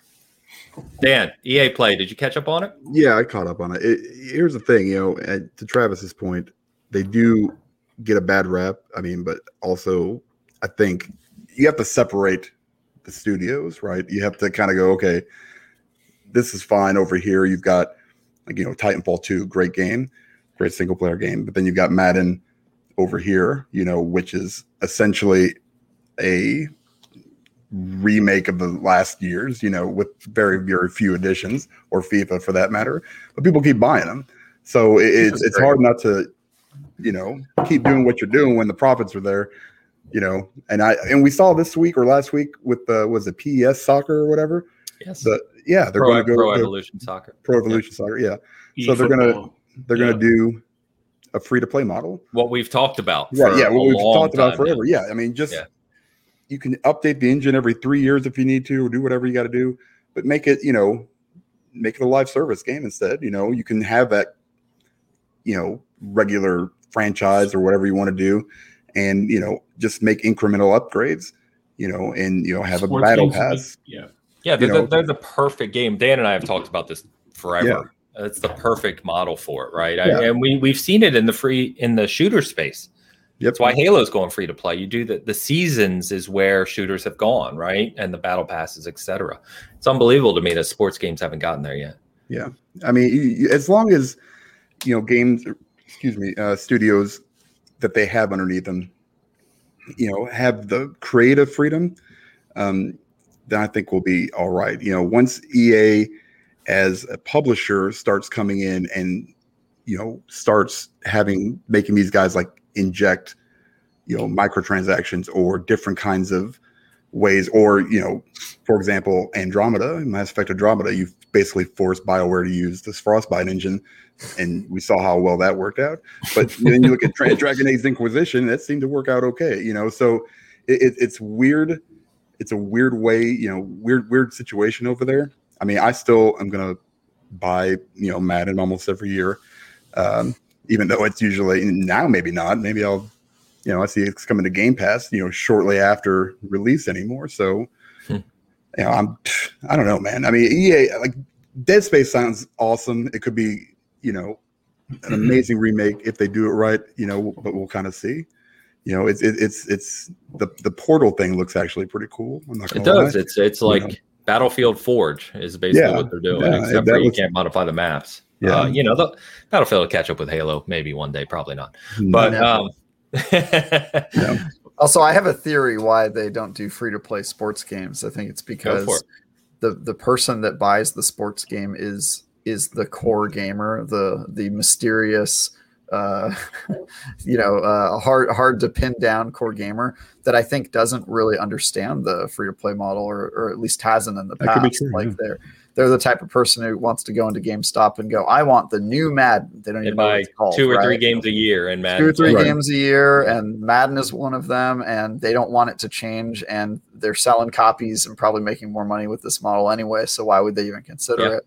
And I think that maybe that will change, especially as free to play and games as a service becomes more common. But I really think that the people that are playing Madden aren't the type of people who are on Fortnite and understand that model really well. I don't think there's a lot of overlap there. That's my theory on why they haven't caught up there. There's just no incentive, and it's probably not what their target audience even really wants or relates to. Yeah.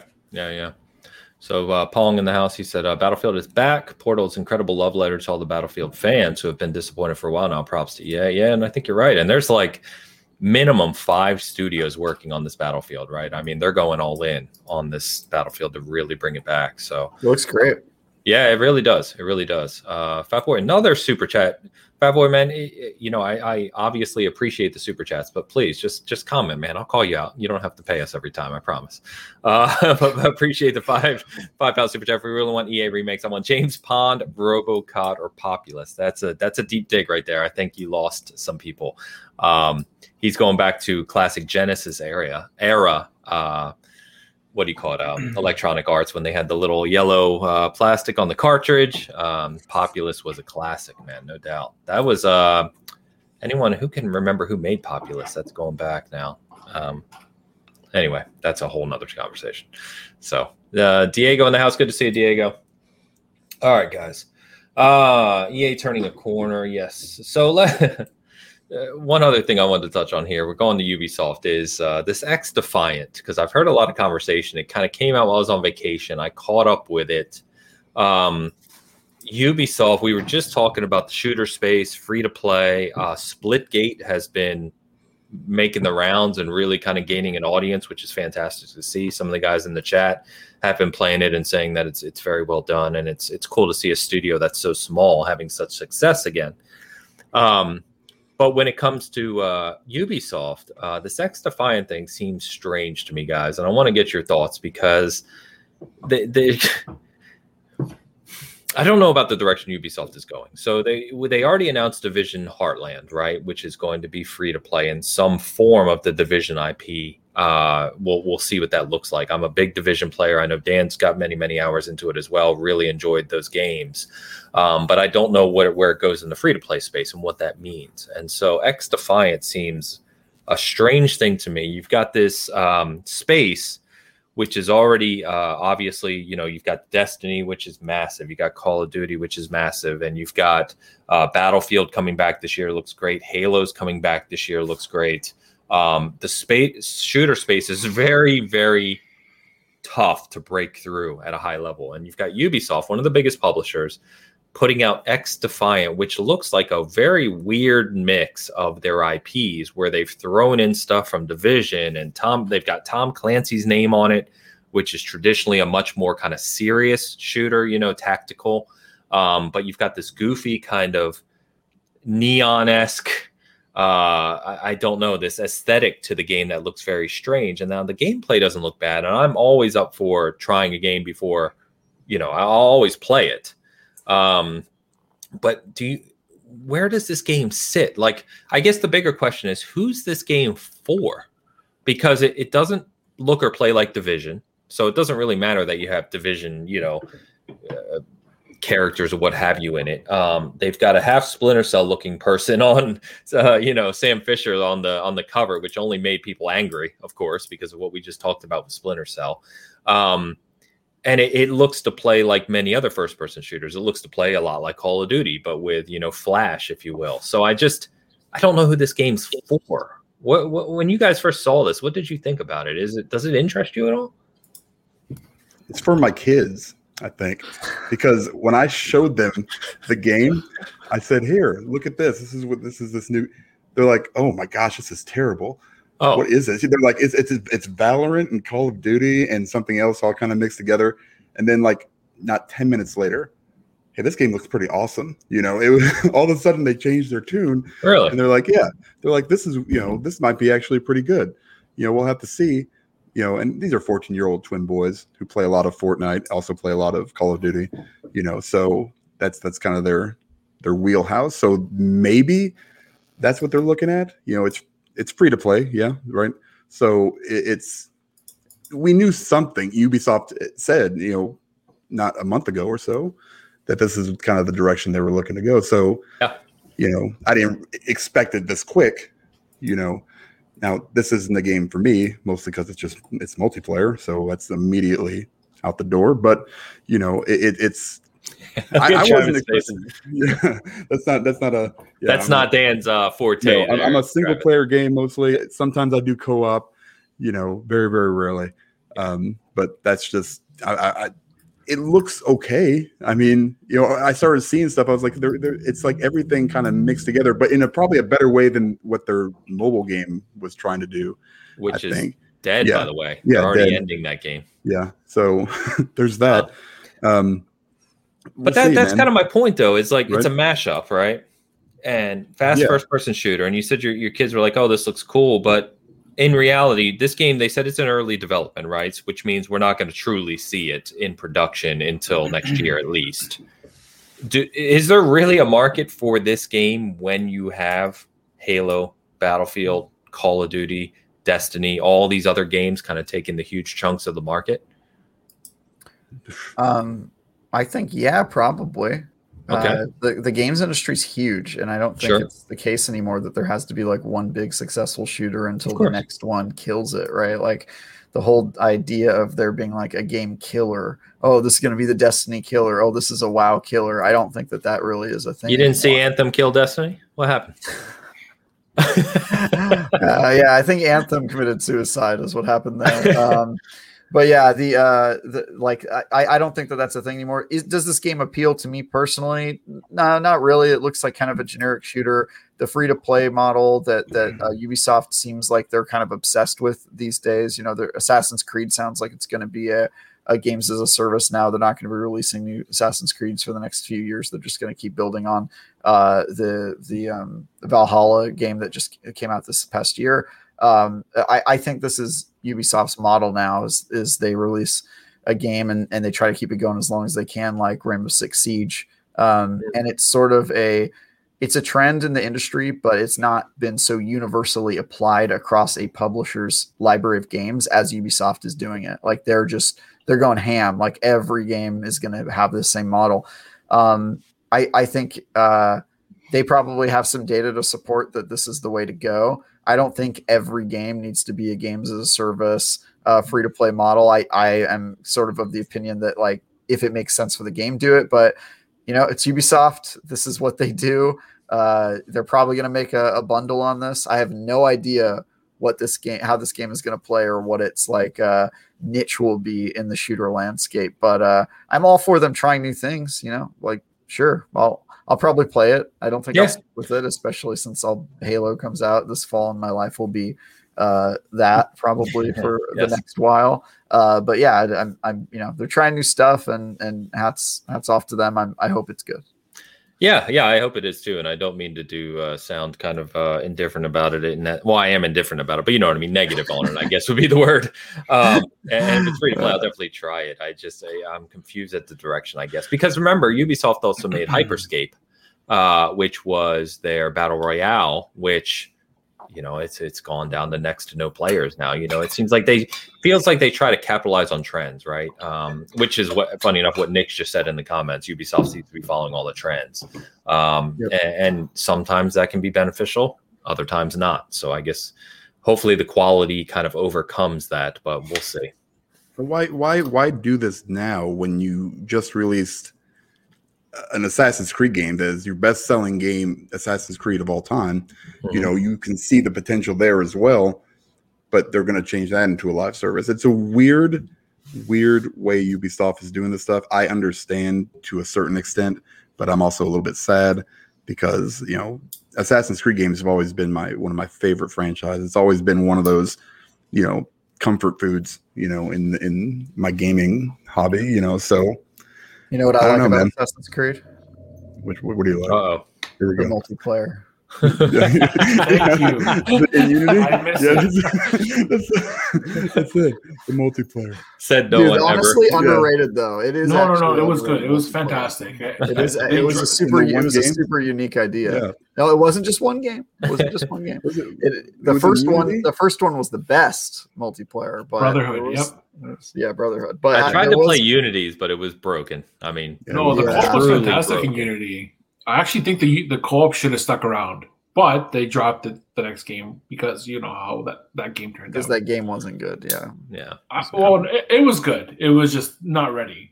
I think Unity was probably the best traditional Assassin's Creed, and then we got what happened with Origins. That's me projectile vomiting. You didn't like it?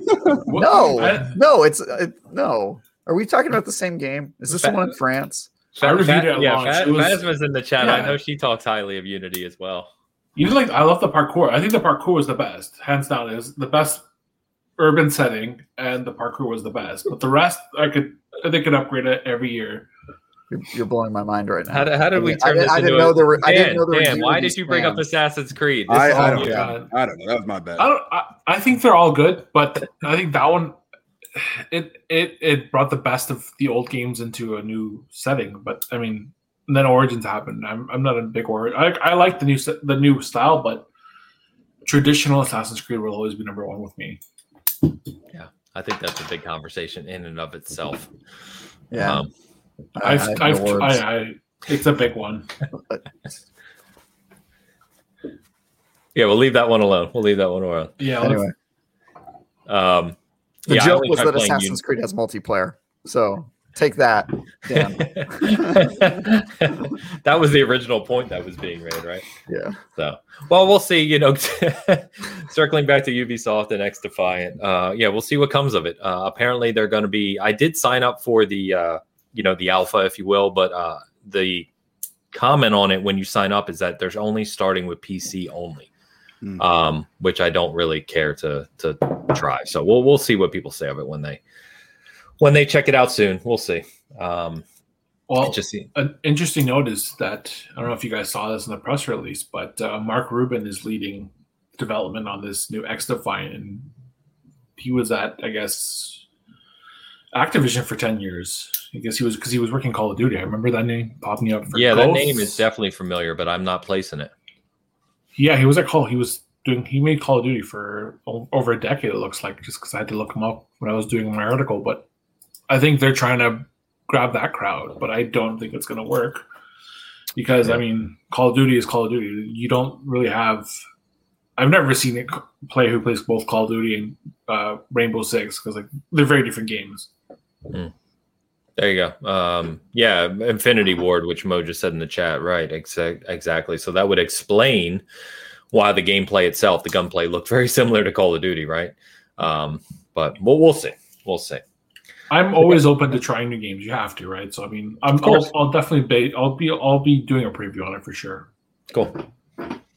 All right, guys. Last thing I want to touch on today is the Steam Deck, because this got launched or not launched, excuse me. This got kind of announced and pre-orders went out while I was on vacation. So funny story. I was this was announced and I was like, and then I read that it's basically an open PC, so you can install Windows on it if you want to, even though it comes with the Steam OS for your Steam library. And I don't have a big Steam library. Like I said, not a big PC gamer, But as soon as I read you can install Windows on it, my mind went to, okay, portable Game Pass machine, which means portable things like Forza Horizon 5 and Flight Sim and Psychonauts and all these other things. So I was out that morning. We were out hiking in Colorado. I was on vacation. I was like, all right, guys, I have to be back at the cabin by 10:45 a.m. Mountain Time so that at 11 a.m. I can be ready to pre-order this damn thing. And so sure enough, I got my pre-order in for the top model. And my pre-order, I was showing some of the guys in chat, my pre-order actually says 10:00 a.m., literally the minute it went live, because apparently what they're going to do is they're going to ship those out based on how early you pre-ordered them. So I will hopefully be one of the first people to get this thing and kind of try it out. But it's interesting to me. I don't know if you guys already kind of commented this maybe on other outlets or whatnot, but it feels like, and I know many people have said this, right? It feels like the Switch Pro that we were all hoping for. It looks like a more mature machine, better controls, more serious build quality, higher end hardware. Obviously nowhere up to like the console status that we're used to or modern PCs, but its capabilities are in terms of just raw power are almost double a Switch. So it should run games, at least, semi-efficiently. But what do you guys think about this? Any of you have pre-orders in? Are you excited by the potential here? You have 2 pre-orders in. 2 pre-orders in. That's right. Okay. You and the girl? Yeah, I mean, well, I just need for work. We tried to order as many of them as we can, but okay. I need one for the standard Steam Deck, and then I need one to be my Tinker device that maybe I install Windows on or whatever. So, I'm going to hopefully do that. But yeah, man, I'm excited for this. I think it's going to be great. Steam hasn't really had a lot of, or Valve, I should say, hasn't had a lot of success with hardware. All their hardware has sort of been flops over the years. Really, the only big success in hardware they've had is their the Valve Index, their VR headset, which I still think is like the Rolls Royce of VR. If you're into that, you're not using the Steam Pad for Halo Infinite. No, don't really like the Steam controller. I some people really swear by that thing. I own one. Yeah. I own one, and I'm like, this thing feels like I'm holding. It feels like a controller that you would get made to give to a infant who you wanted to pretend was playing the game while you played it, like the fake steering wheels that you give the kid while you drive. It's like that. That's what that controller feels like to me. Anyway, but I am a PC gamer. I play console first. I'm an Xbox main if I had to describe myself, but I own PlayStation and Nintendo, and I do play a lot of PC games, especially for VR. I mean, PC is the way to go if you do VR games, which I am now a VR player because of Half-Life Alyx. That game, if you haven't played it, is amazing, and it's worth getting into VR just for that. I've had so many people tell me I have to get a new VR PC headset so I can play the game. You really do. Like, honestly, I was against VR for years, and that game is the reason I bought a VR headset, and it was actually worth it. It's literally worth buying a $1,000 headset just to play that game. It's so good. But yeah, I do play a lot of PC games. So, and it's also the platform for reviews a lot of time, as you know. And so having a Steam Deck actually could be helpful for work. You're reviewing a game. Obviously, you're not going to do capture on it, but with their cloud syncs that they've promised and being able to play it remotely, I go to the mother-in-law's house and I bring my Steam Deck rather than having to bring my whole rig if I'm working on a review over the weekend or whatever. So there's a lot of potential there that gets me excited for it. And I disagree that it's the Switch I always wanted. I mean, the OLED model I also pre-ordered that same week, the day before the Steam Deck was pre-orderable. Okay. And that console also sold out. And I think it sold out for a reason, because Switch isn't competing in the power space. And I don't think they ever will. And I don't think they ever should. I think that they do a thing well because they aren't competing in that space. They're playing at, they got Hades. That was Game of the Year last year. And that was on Switch because Switch doesn't care about power, right? They're looking for those games that don't need it. Obviously, power would be nice on a Nintendo device, but I think that their business model is just going in a different direction. And I think, again, like I was saying earlier about this industry, is that it's now big enough to where it's not a zero-sum game. It's 100%. Not Sega has to die because Nintendo succeeds. It's not that anymore. It's Sega Stan right here. Yeah. Shout out to that podcast that didn't happen yesterday. Hey. I think the Steam Deck and the Switch OLED model can exist and can both be successful, and I think that should be celebrated and I pre-ordered both, so I'm excited for both, and think that other people should be too, and not be so mean to Nintendo or Steam. Both of them are good companies, in my opinion. I hope that both of them are successful. I think they will be. I mean, we say all the time here that exactly what you just stated, right? When you look at Nintendo and PlayStation and Xbox, particularly in the console market, we always say that, people have this fake war and competition in their head. And of course there's competition. It's a competitive market, but all three are posting record revenues. And I promise you that's not going to stop, right? The game market is just exploding. There's plenty of room for different ideas and stuff. But Dan, what I'm hearing is Travis is going to be our it's good to have some balance on the Nintendo side in the Big Cast realm. So yeah, because I haven't done a good job about it one way or the other. But right. All right. Before Travis, we were kind of like this, but hopefully we'll balance that a little bit. You know what I'm learning about you, Dan, or Ains? Yes. And this is a compliment and also me ragging on you. Okay. Is that you are like the original hipster. You're like the proto hipster. Everything that people don't like, you're like, I like that the most, more than anything else. And let me tell you why. True. Nobody else understands how good it is. Sega, Mass Effect 1, Elder Scrolls 3 Morrowind. Like all of the stuff, you're just a fan of. You go against the grain, and you're an Xbox player. Xbox players, man, especially people who are really in the industry, they love to be on the underdog team. And I like that before it was cool. You're the proto hipster, dude. Like this is what I'm learning about you. Did you just say I'm the only person supporting Sega out there? I'm just saying Sega's the underdog. I don't think anybody goes Sega, Nintendo. Oh yeah, those are equal. Like Nintendo and then Sega. Like that's how people usually think of it. So that's all I'm saying and I mean this as a compliment. Is that you. You speak for the forgotten man when it comes to the games industry, really.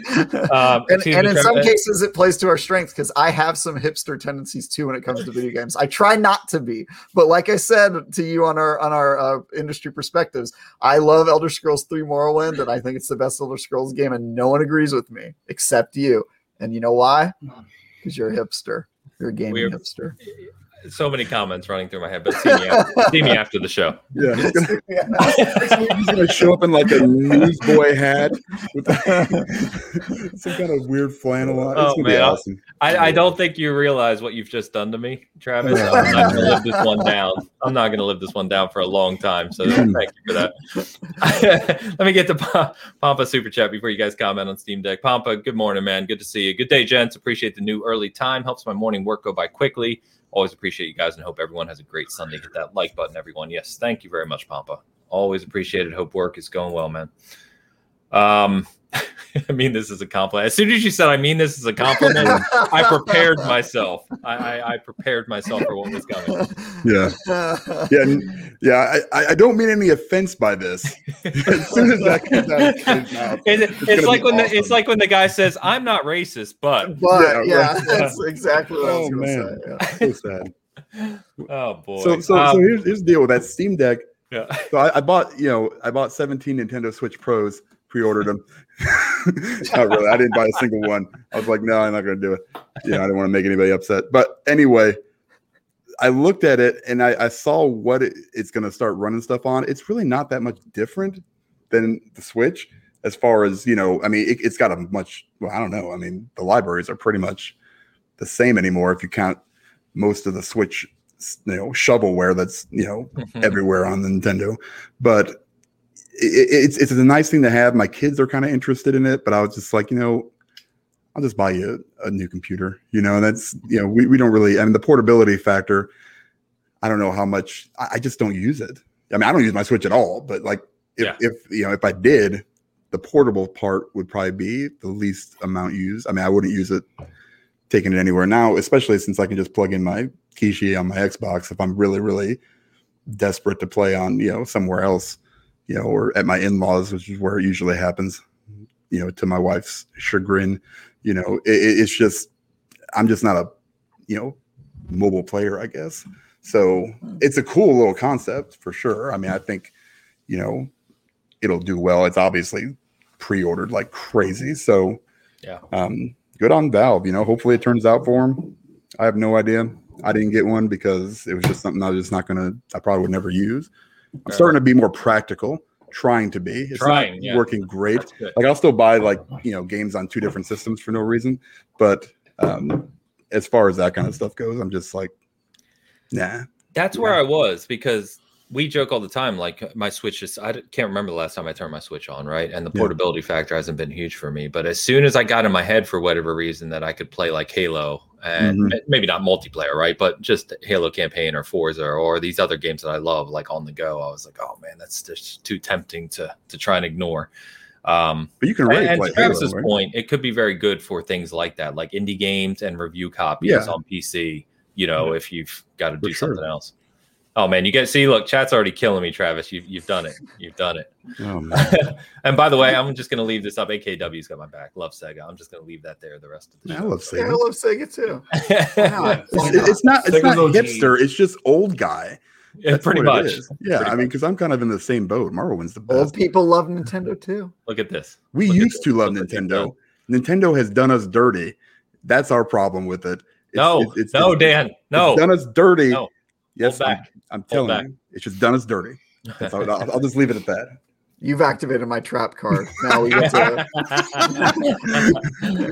debate Nintendo Sega. No, we're not doing that today. We're not doing that today. So, Bobby, what do you think, man? Steam Deck? Did you pre-order one? You have any interest in this?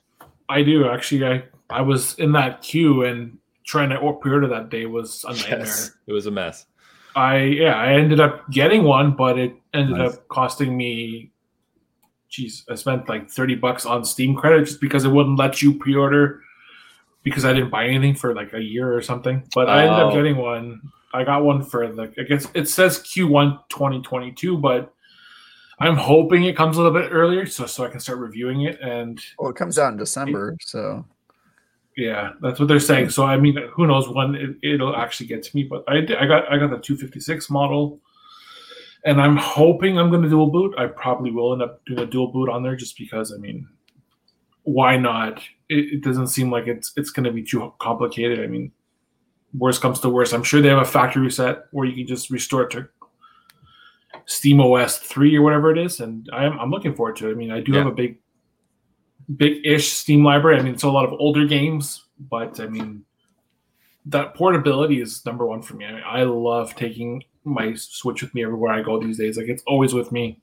Cool. It just means now I don't have to carry my laptop with me, so I can bring my Switch and my Steam Pro, and I'm not going to really compare the two because they're not the same thing. They're completely different machines. They do different things. Yeah. The only thing I would compare them to is like how long they last while I'm on the go. And that's kind of what I want to be focusing on when they launch. Like, what's the kind of time frame I have on the go with the Steam machine and the Switch?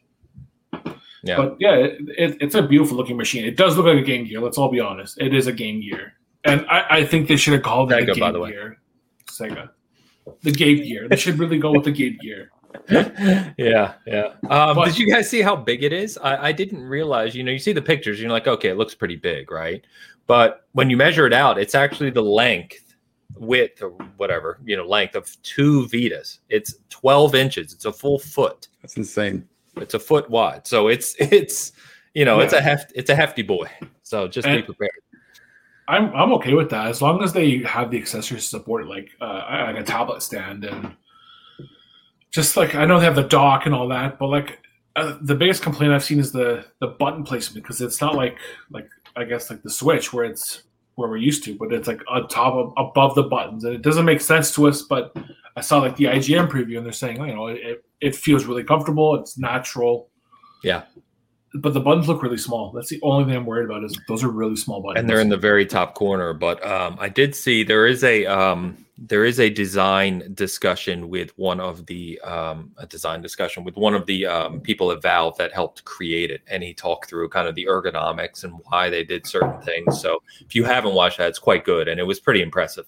It's obviously they've obviously put a lot of, design effort, thought process into designing this thing. It seems very well designed. And I love one of the things I really like about it, right, is when you look at the way it's held, it's very similar to kind of what we've all become accustomed to with modern controllers, right? It has your bumpers, has your nice kind of curved triggers. It's actually got paddles, right, built into the back.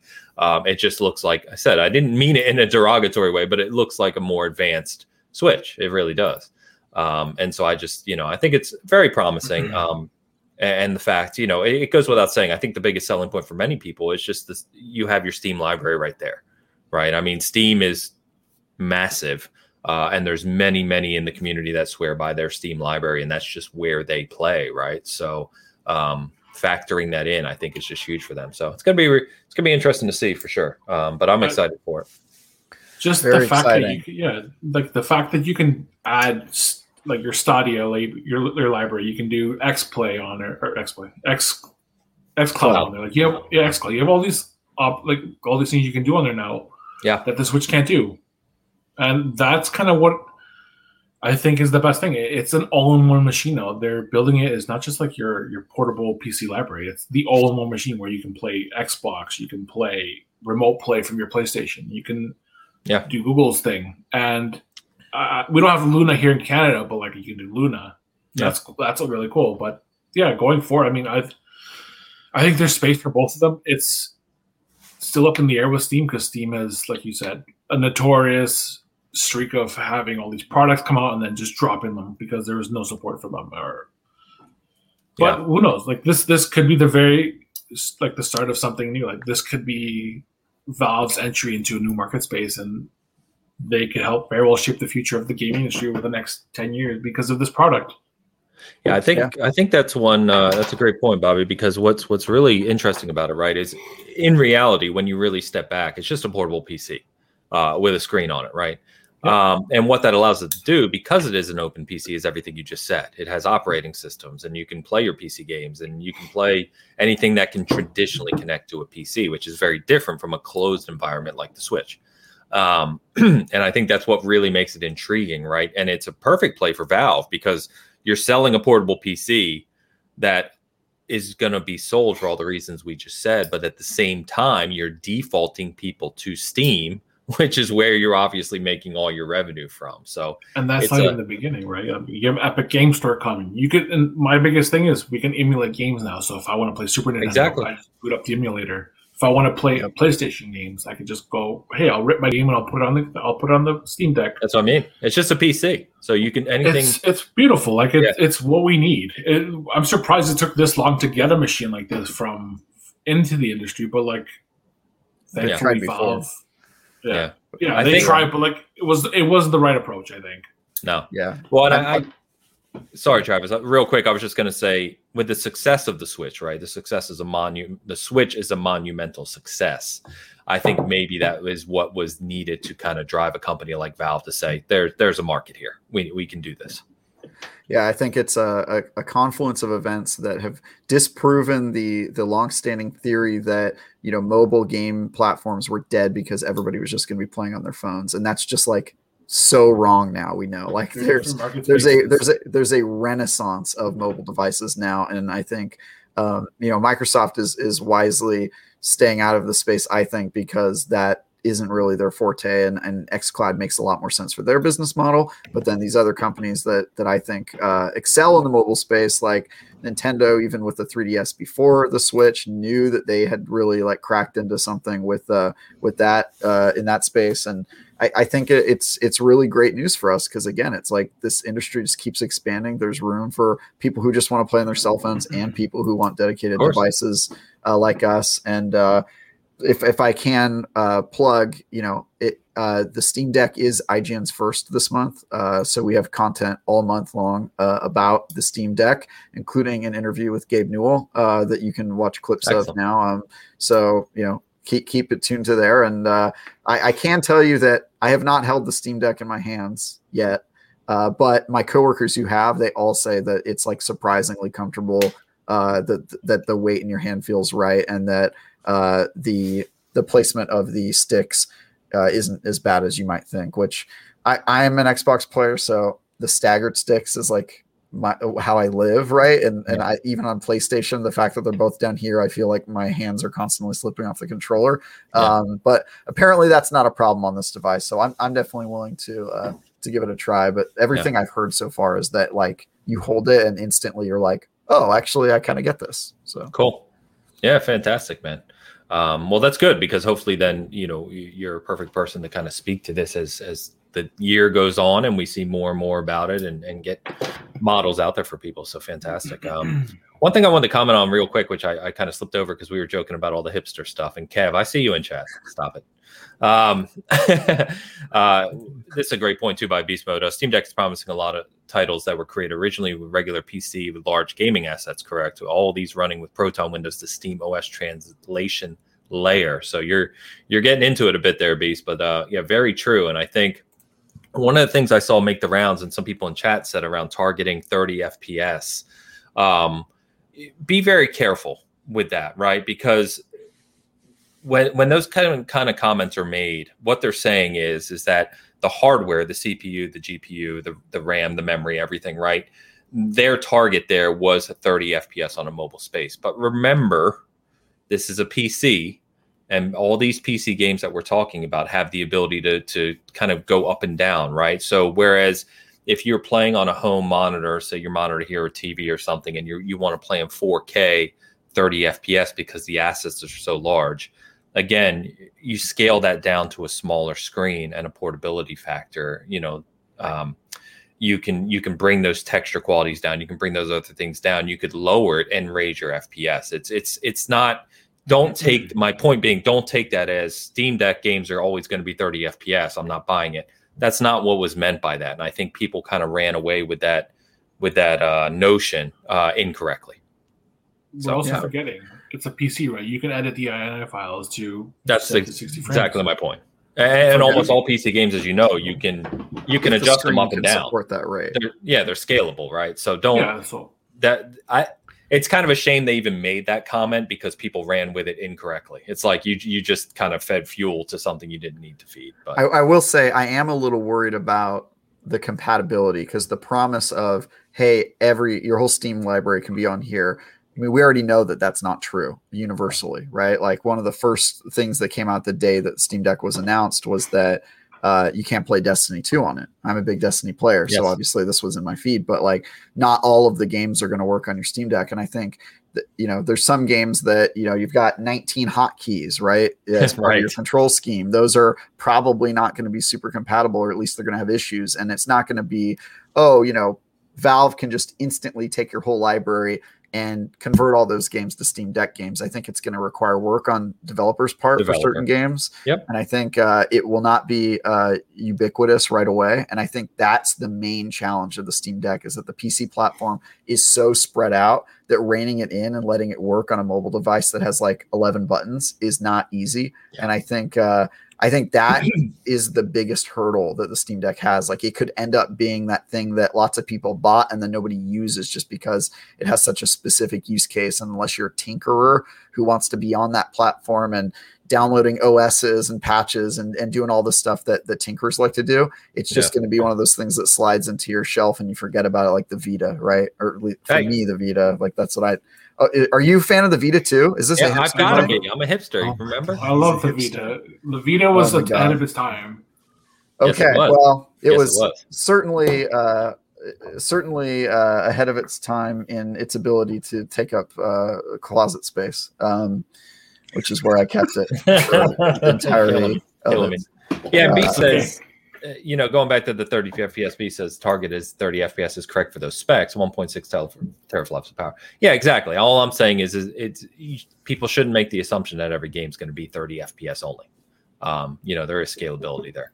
Let me get these super chats real quick, guys, before I miss them. Graham in the house.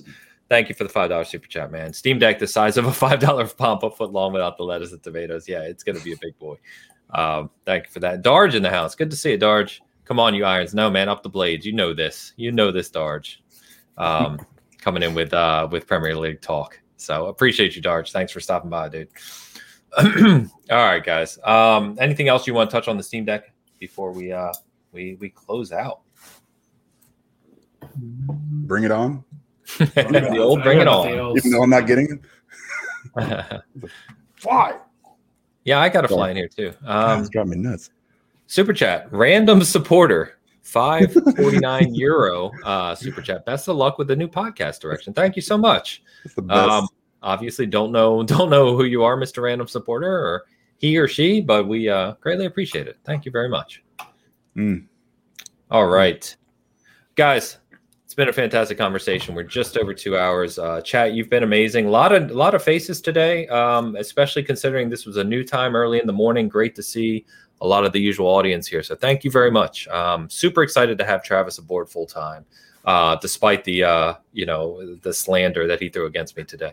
I'm here for it, man. This is I know. I'm gonna get my popcorn and just be like,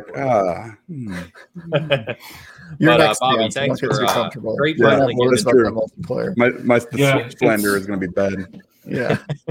Yeah, and Travis can get on you for the multiplayer aspect, especially once Battlefield and Halo launch. But we'll come back to that. We've got plenty of time in the future. But Bobby, man, great to I know we've chatted for a while. Great to finally do a show with you. Obviously, we'll keep talking to collaborate more in the future. But thanks for coming out, man. Yeah, of course. Happy to be here. It's been good. I mean, you guys put out quality work. Just it's probably the reason why everyone loves you guys. You guys have quality work, good people. These things count. These are the biggest things to bring people in, right? Is just having a community, and you guys have a really good community. Thanks, man. Yeah, appreciate that very much. Thank you. So, Bobby, I feel the same way about you. It's I was talking to Dan actually just a couple days ago when I said you were coming on the show, and Console Creatures and great site, good dude, and just appreciate. I think sites like ours need to support each other, right? We talk about all that all the time, and promote positivity in the gaming community, which I preach about nearly every week. So I'll stop. But Bobby, please call out where people can find you and the outlet, and anything else you'd like to shout out. Yeah. So I mean, if you want to follow me on Twitter, it's just B Pashalidis, which is my name. I mean, I'm sure we could probably put it up somewhere, but it'll be in the notes as well. Perfect. Yeah, and then consolecreatures.com. So we're out of Toronto, Canada. We're an independent media outlet. We're a decade into, I guess, being active right now. I took over a couple of years ago, and I've just kind of been trying to update our direction and get with the times. We're mostly written word, but we're going to be doing a lot of bigger things in the future. Hopefully more podcasts, video, more community spotlight, because without the community, like, we're nothing, right? We want to focus more on the community and the games they're playing, and we're trying to bridge everything together. Gotcha. Very cool. Nice, Very man. cool. Travis, anything to shout out, man? Yeah, you can read my articles and reviews on IGN.com. Also a very small independent outlet. Stop No, it. I'm just kidding. Yeah. Just put a link to Never- Season Gaming never in one heard of of those you. for us. Yeah. Yeah, Never heard of them. And I reviewed a game last week, Chris Tales, a love letter to JRPG, self-proclaimed. You can read my review or watch the video on YouTube or that sort of thing. You can also follow me on Twitter at TyGuyTravis, and I also do other shows like The Last Word with Cog and Ebontis, and Fireteam Chat. Old episodes, because that show doesn't really run anymore, but we might do more episodes in the future. But I do a lot of stuff, so follow me on Twitter. It's the best way to find out what I'm doing and read my articles. So Excellent. Dan. Yeah, I'm here. I'm here. I'm here give us this your week. PO box, old Nope. man. Where do we mail you? You can find me here every Sunday. At 10 Central on Season Gaming. And then if you're lucky enough to find me on Twitter, good luck. I don't put that out there very much. I talk to enough people. Fair enough. Guys, anyone listening, like I said, feedback on anything with the show we're taking to heart. So please feel free to reach out. You can always DM me, email me. You can leave a comment, anything like that. But Pager. Just what? Pager. Pager. Voice I'm still the pager supporter, BlackBerry. You know. How do we find you on Grindr? But no, sincerely, thank you, everyone. Appreciate you coming out and joining us. Hope to see you here every Sunday going forward. If you join us live, if you're listening afterwards, thank you as always. So that was Bitcast 163, and we're going to go ahead and close out. Thanks again. We'll see you next Sunday.